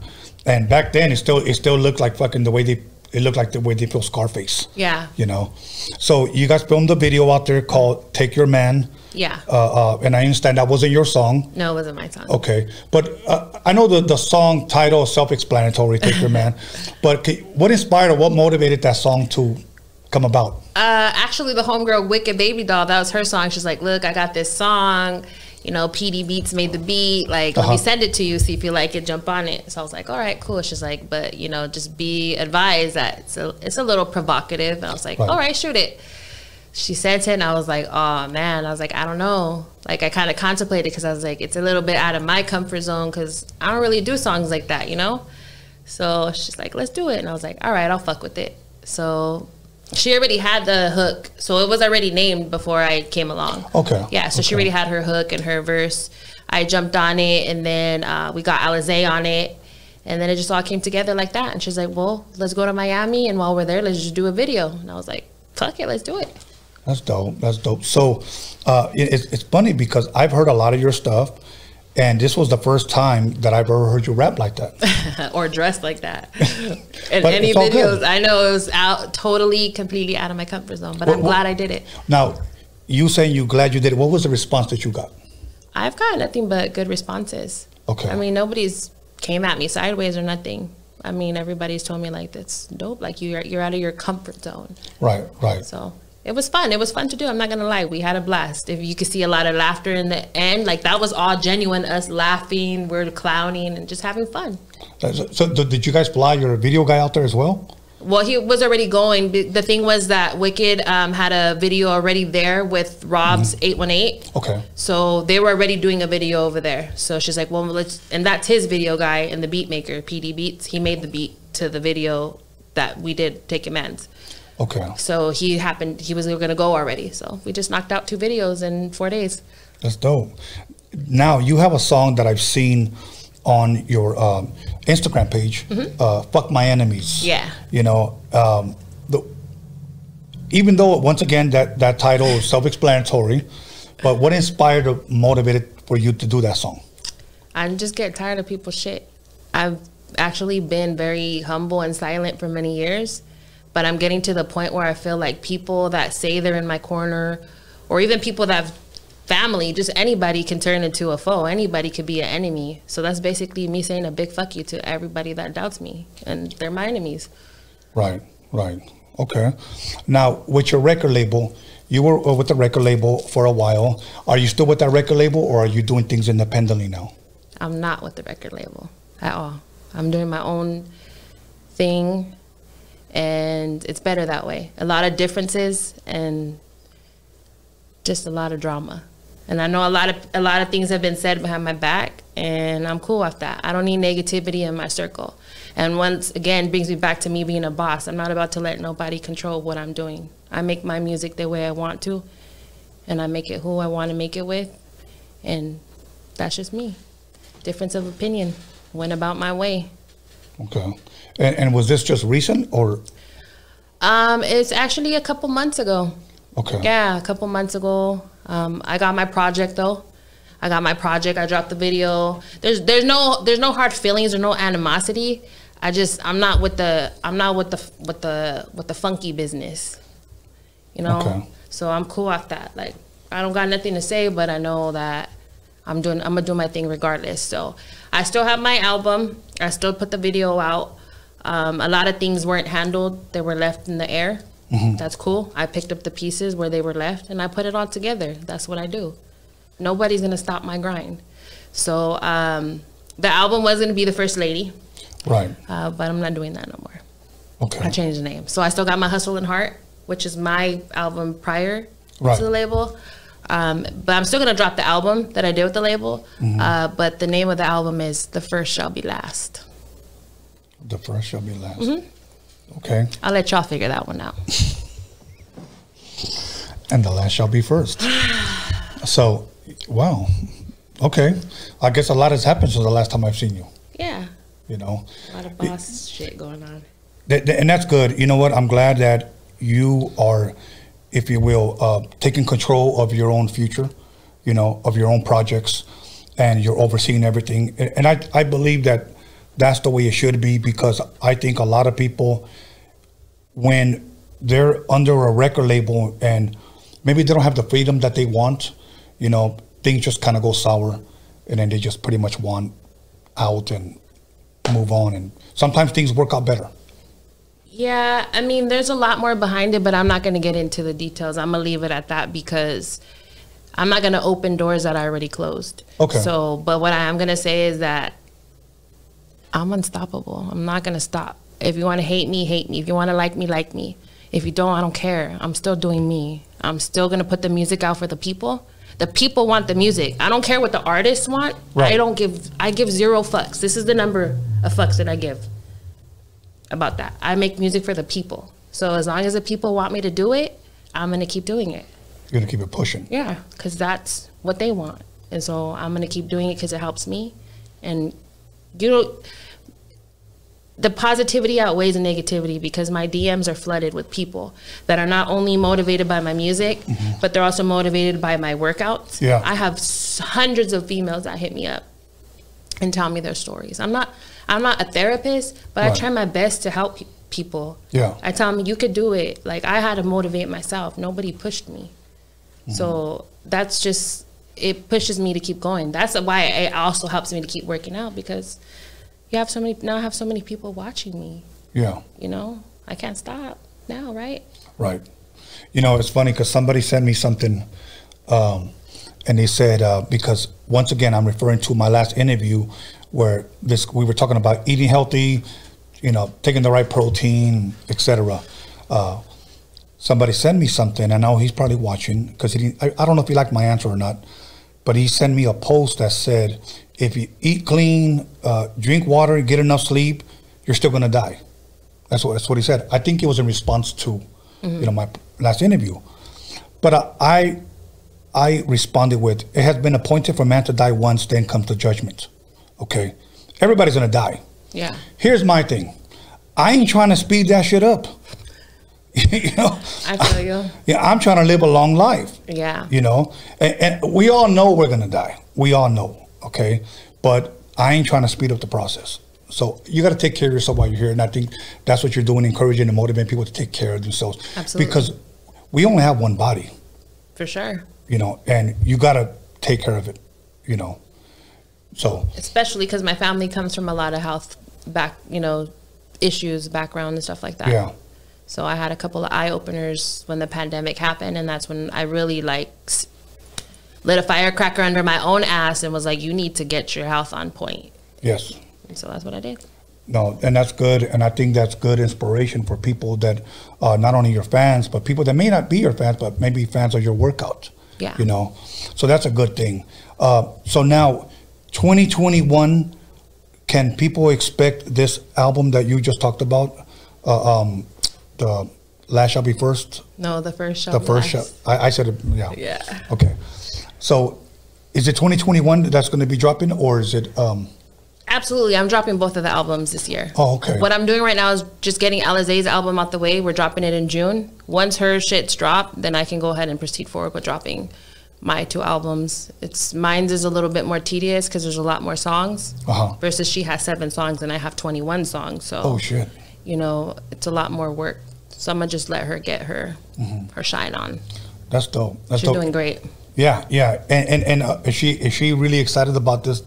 Her album dropping and everything? Oh yeah, I have to remind her to be patient sometimes because she's like, I want it now, you know? I'm just like, girl, hold on. But I love it because she's ambitious. She's ready. Like, she's like, I want people to hear my music. Like, she's just going. Like, she's excited about it. Yeah. And so it gives me a drive too, because it lets me know I'm pushing her in the right direction. Yes. Nobody laced me up like that. I didn't have nobody in my corner when I started in this industry. It was still cutthroat. Yeah. So a lot of people tell her, like, hey, you're blessed to have Lovely, you know, helping you, because not a lot of people do that. But I truly believe in her. Yeah. So. And that's a good thing that you do, and you're steering her in the right direction because you've been in this game a long time. Sad to say you've had bad experiences. Yeah. And now you're pretty much just steering her in the right direction where she doesn't repeat the mistakes that Exactly. You know, and that's the way I feel with the artists that I'm working with. You know, there are certain people that I pretty much just say, look, you can go work with them, but this is going to be the end result, because it's been the end result with every other artist that has been under those labels. Yeah. You know, and if you really realize and look at really where we're at, and I know I'm touching on a touchy subject here, but let's look at, once again, at Chicano rap labels, without naming any names. Say you have 4 Chicano rap labels, and many of us, we know their names. Have we ever seen, at least I haven't, maybe you can help me, any artist go above the label owner, like be bigger than the label owner? No. Not that I know of. Yeah, you know, and I've wondered, like, why is that? I think the biggest, like, farthest someone has gone is probably, like, independently. I would have to give it to, like, Mr. Capone.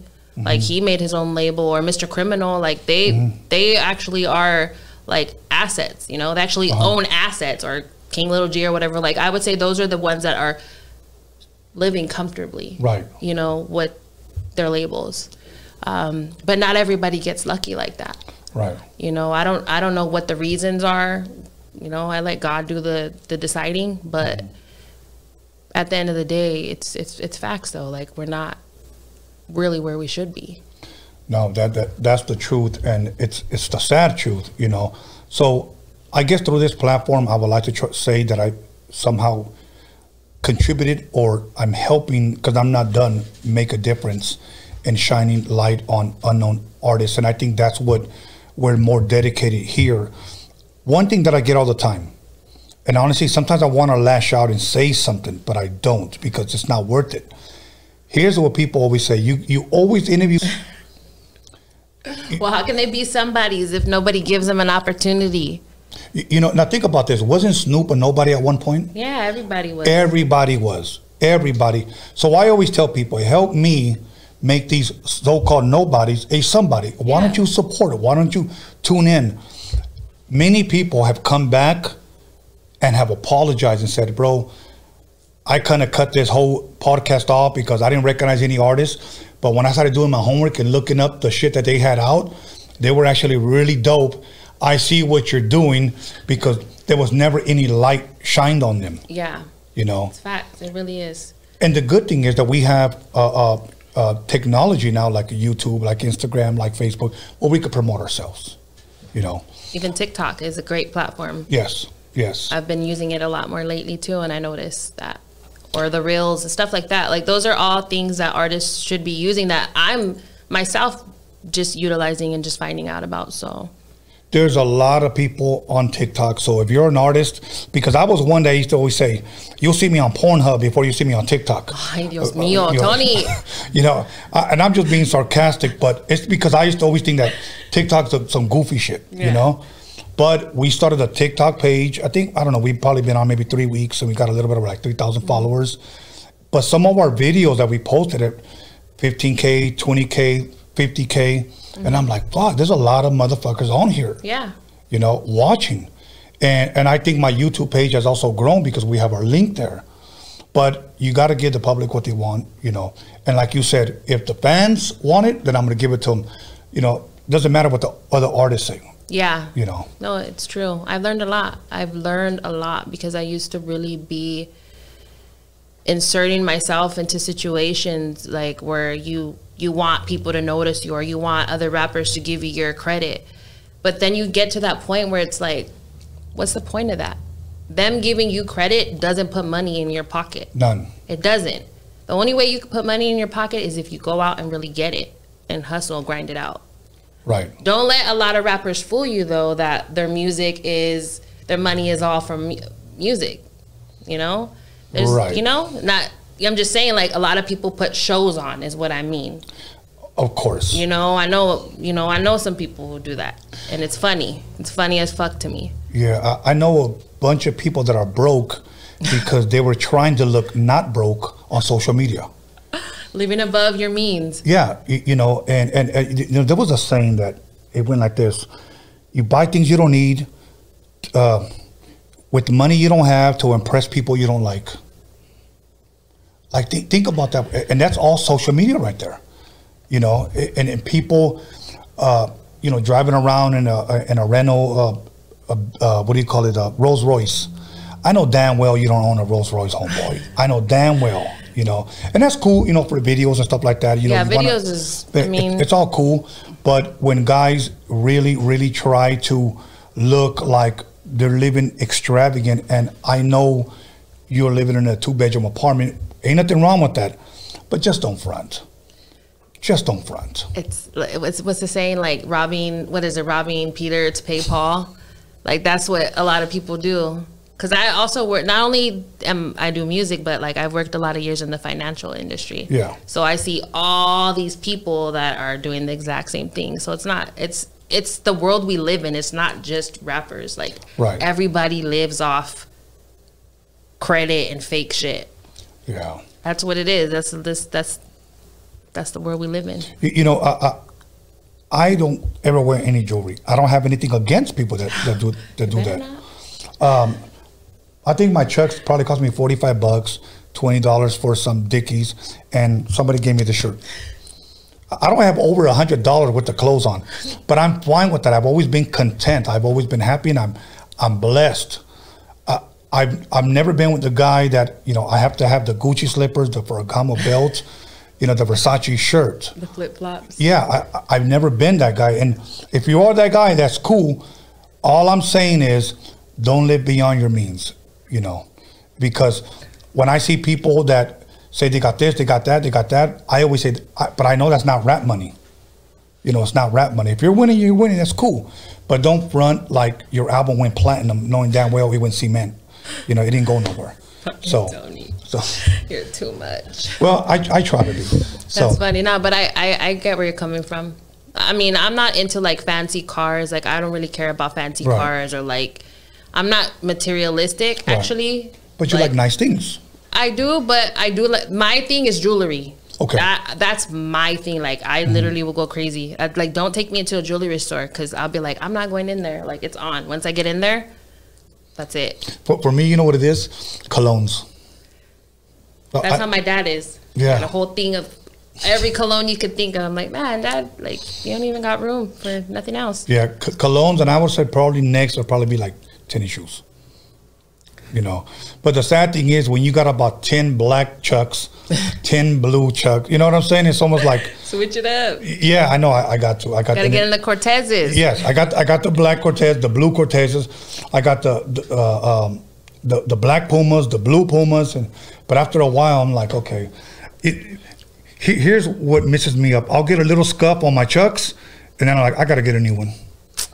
It sucks, but I'm addicted to that. Like, just clean it, Tony. I know. It's not that big of a deal, man. It's hard to clean Chucks when you scrape the top because that rubber shit, it's really, really hard to clean. I'm gonna be really honest with you. I don't own one pair of Chucks. I'm not even gonna lie. Okay. I'm not really.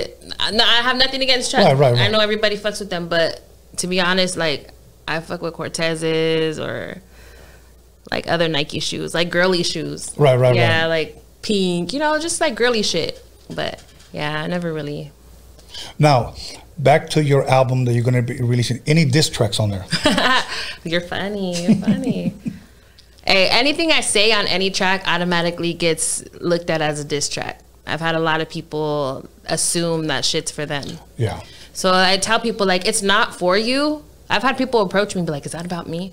It's not for you, but if the shoe fits, you could go ahead and lace that shit up. Yeah. You know? My music is just, I'm always going to talk shit. Right. That's me. You know, I don't understand how, maybe you could help me. If I hear a song and I hear you say something like, you have a podcast, blah, blah, blah. Was that about me? I'm not a person that would assume automatically. So I wonder what makes a person automatically assume that a song is about them. It's because it's what they have inside, what they feel towards that person.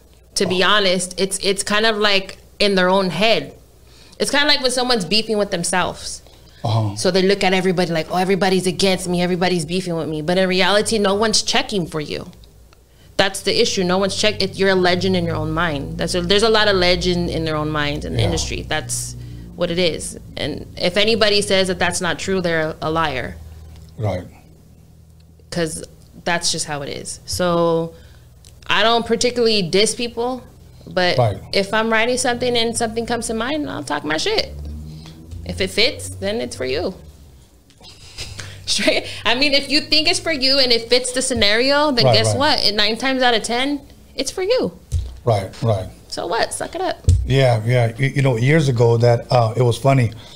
One of my homeboys, I won't mention his name, real popular rapper. He said something like, you're a curly hair bitch and you got it coming. I don't know how to rap, so I'm paraphrasing his rap. You're a curly haired bitch. You got it motherfucking coming. Can't wait till I see you stick my fucking gat in your fucking mouth. Okay. Then one of my homeboys calls me. This was maybe like 10 years ago. Did you hear that song? And I was like, no, I don't listen to rap right now, bro. I think he dissed me. Like. Well, you had a Jerry curl, so you thought he got dissed? Yeah. Like I was just like, but why would you think that's you? Like, maybe a guilty conscience. Yeah, it is a lot of times a guilty conscience. Right. That just shows that you maybe did something wrong to that person. Right. Like, I'm not out here intentionally dissing people, but like, if I feel something, like, I'm not gonna let it build up. Right. That's what music is for. Music is to express yourself. So I'm gonna express myself by all means. I don't care. Right. You know what I mean? I'm gonna be out here, you know, chewing people up. Yeah. Screw it. Yeah. You know, and even like Instagram, you could put up a post and it may not even be like nothing you're going through, but you just may like the quote. You post it up, they hit you up. Hey, homie, I saw that shit. I don't know, did I do something? And I'm like, and not only them, females too. You know, did I do something? Or else they'll repost it. This narcissist said this and this. And I'm like, what the fuck? I just like the quote. It's because, like, it's supposed to be where you could express yourself, but people hate on your expressions. That's the issue at hand. I post stuff in my story and I'll have people actually, like, even recently, for example, I posted something, someone came and was like, is that about me? I'm like, dude, you're a grown-ass man, really? And I said, look, it's not about you, but it can be about you if you want it to be. Right. So if you feel that way, then it is what it is. And I left it at that, and I unfollowed because I don't got time for that shit. Yeah, that's true. Shit, we're not getting any younger, and you know, I don't like bitch shit people that complain about whether you pose or who you interview, and that's one thing which you witnessed when I had Baby Boy Slim here. Yeah. I got a lot of heat from that, you know, from two individuals, which I'm not going to name. You got a lot of heat. I got a lot of heat for bringing it up on the interview, and that whole, man, I got a lot of heat from that. I did, but you know what? I didn't really worry too much about it because I've known Slim for a long time. Like, even in my old videos, he's done my makeup, my hair. So I knew him on a personal level. Like, when I did a show in Salt Lake City, like, he went to support. Like, he recorded me on stage, and like, I had that respect for him. And then he started, you know, showing me, oh, I do music, and I did guide him and help him a little bit. Right. Because I wasn't looking at him as a gay rap artist. I was just looking at him as a human being. Right. But see, the difference is I'm a female. Guys get like, oh, I can't, you know, like some men, they clam up because they don't want, oh, he's gay and I don't want to look a certain way. For me, I'm a girl, so that don't matter. I could kick it with a gay person. It doesn't make a difference. Right. Look, how many artists out there in this industry are gay and people know it and people bump their music? Okay, I've known a lot of gay artists. Some of them are out of the closet, and some have been low key.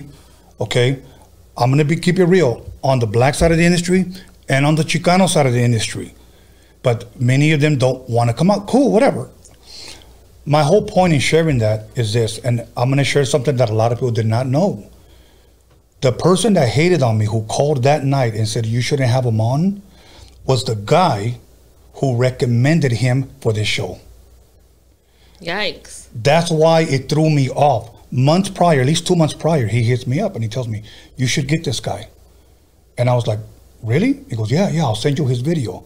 I saw it, considered it. He just happened to call that day. I saw the opportunity. And then that was crazy. And then that's when it happened. So for those of you that want to know who that was, just go back and look at episode 117. Listen to the phone calls and you see what happened. So, but I just think that it's only fair that people know that that one individual was the one who recommended him for this show. That's scary because that just brings me to a lot of situations where I've been in rooms with people, even up in recently, and I'm not going to say no names because I ain't giving no clout, but I've been in situations where I've been in a room and somebody praised the fuck out of me, like, oh, you're dope recording me and this and that. And the minute I left that place, that same person talked shit about me, saying, oh, you know, you're this, you're that, you're old, blah, blah, blah. Like, okay, what is my, like, age has nothing to do with talent. So you're telling me that when Mariah Carey should stop singing because she's a certain age. Like, that's dumb. Talent beats anything.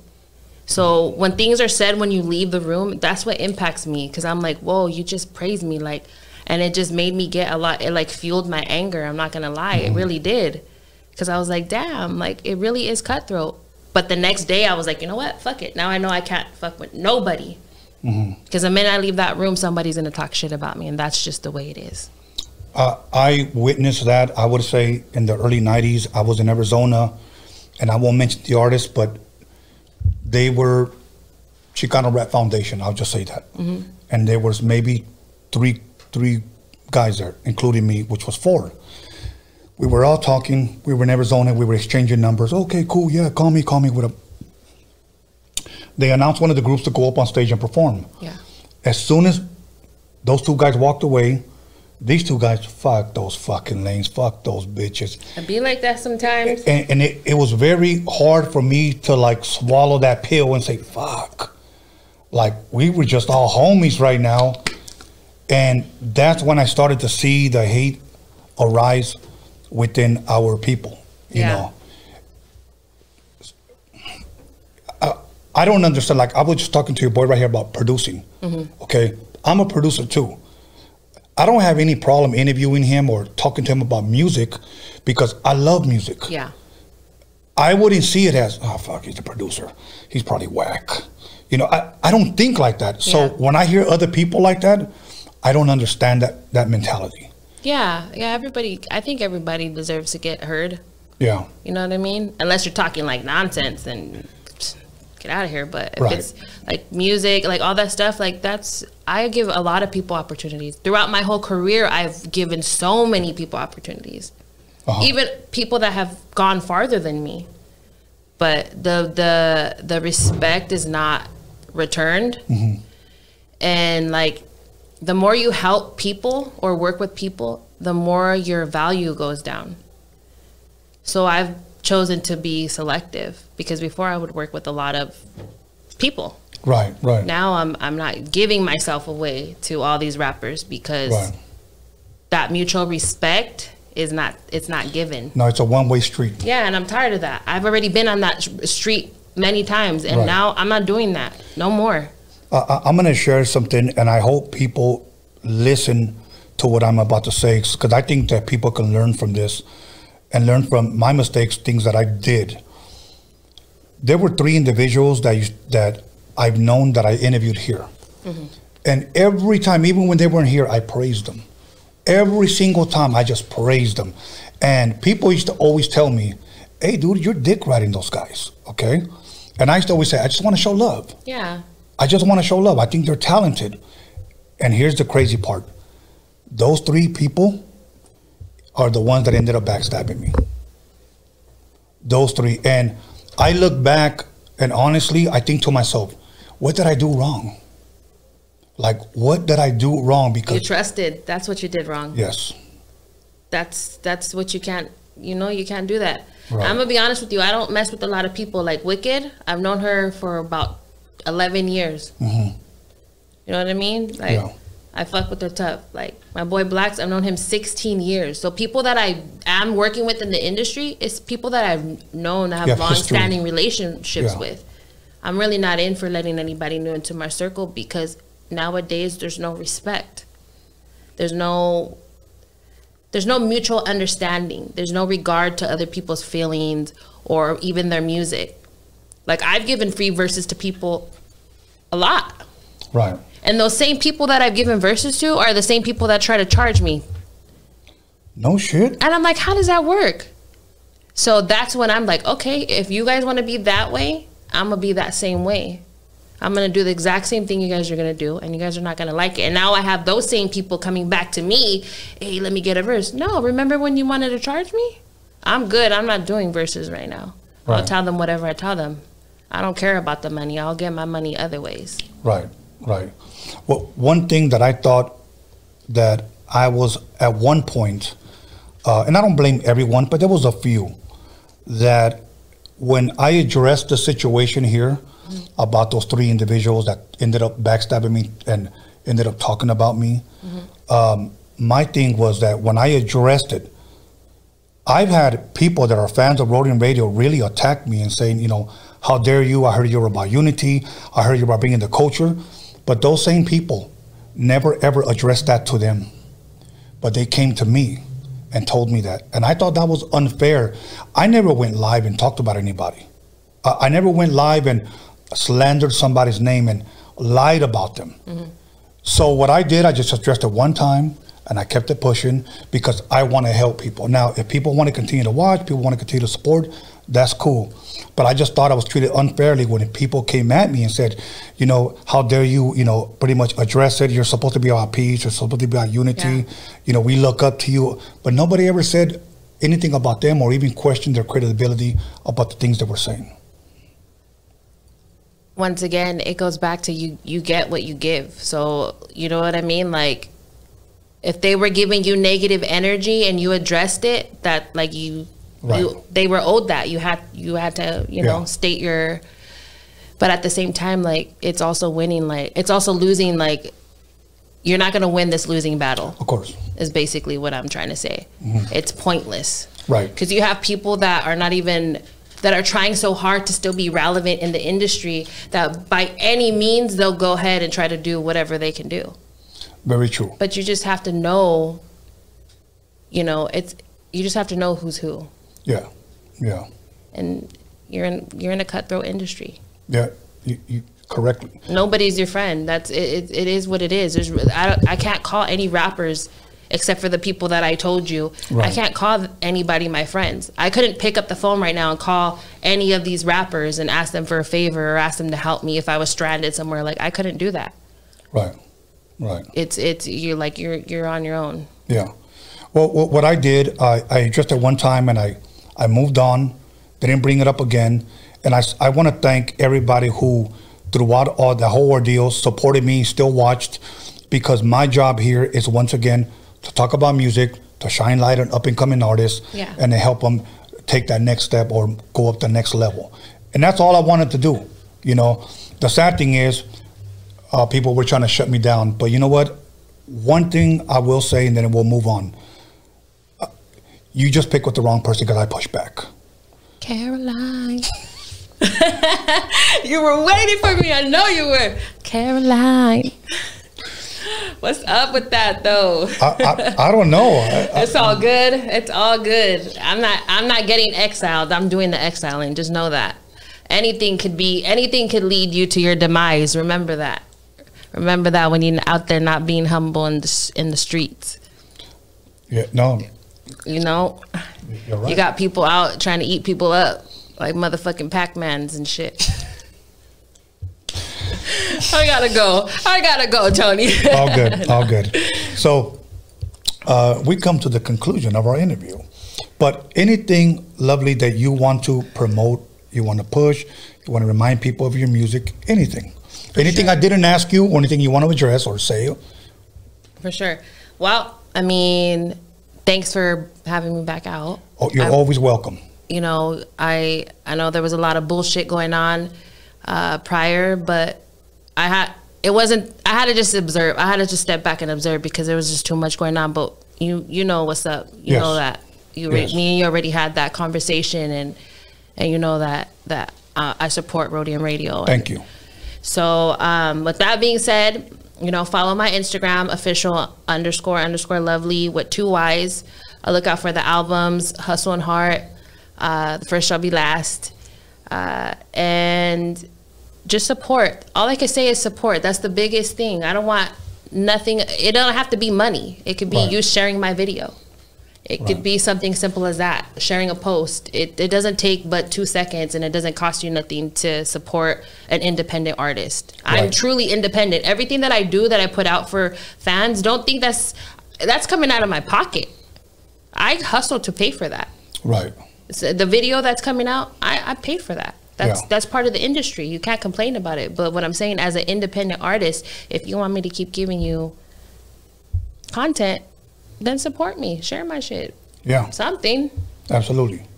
Females are on the rise. Just know that. So I got 2 new videos I'm going to be working on. I want to put that out there. So Take Your Mans is out.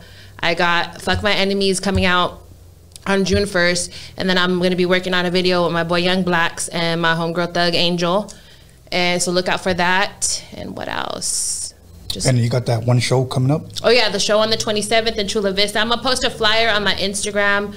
I'm just coming out to support my homegirl, Thug Angel, but I'm going to perform that song with her. That's off my album. Okay. And let's see. That's pretty much it. Okay. And when your artist is ready and you would like for her to come get an interview, Alizé, then bring her down and we'll support her here. Yeah, just a little bit about Alizé. Go follow her. She's actually tagged in my bio. Mm-hmm. Go follow her and support her. She's 19 years old, upcoming R&B singer, and she's climbing up the ladder real fast. And she's got mad talent. And she completed an first album in 8 weeks. She dropped 7 tracks. That's dope. And we're working on her first music video, which is called Dago's Love Story, which she made a little video online, and she got like 20,000 views on that. So support her, support your young female independent artists. Absolutely. Absolutely. With that being said, once again, I want to thank you for coming through and giving us another interview. For sure. And I hope that people support you, people follow you, and, are there for your artists as well. For sure. With that being said, everybody, Sunday, I have 2 guests, and these guests are driving from far. So you don't want to miss it, but you do want to support them. So I'll be releasing that flyer on What's tomorrow? Thursday? Friday, so you guys can see who it is. So once again, thank you, lovely. For sure. Alizé, everybody that you work with, your producers, you know. Yes. And let me give a shout out to my boy Anthony, the Hip Hop Jedi. Also want to give a shout out to Alex Cervantes Enterprise, and Robert Cervantes, my son B. Scallons, for helping me promote this, and everybody that is on the live chat, everybody who has supported me, everybody who has liked, subscribed, everybody who has commented, negative or positive, it's all good. So you're still here. All the Roadium Radio Warriors, thank you. See you guys Sunday. God bless. We're out of here. Later.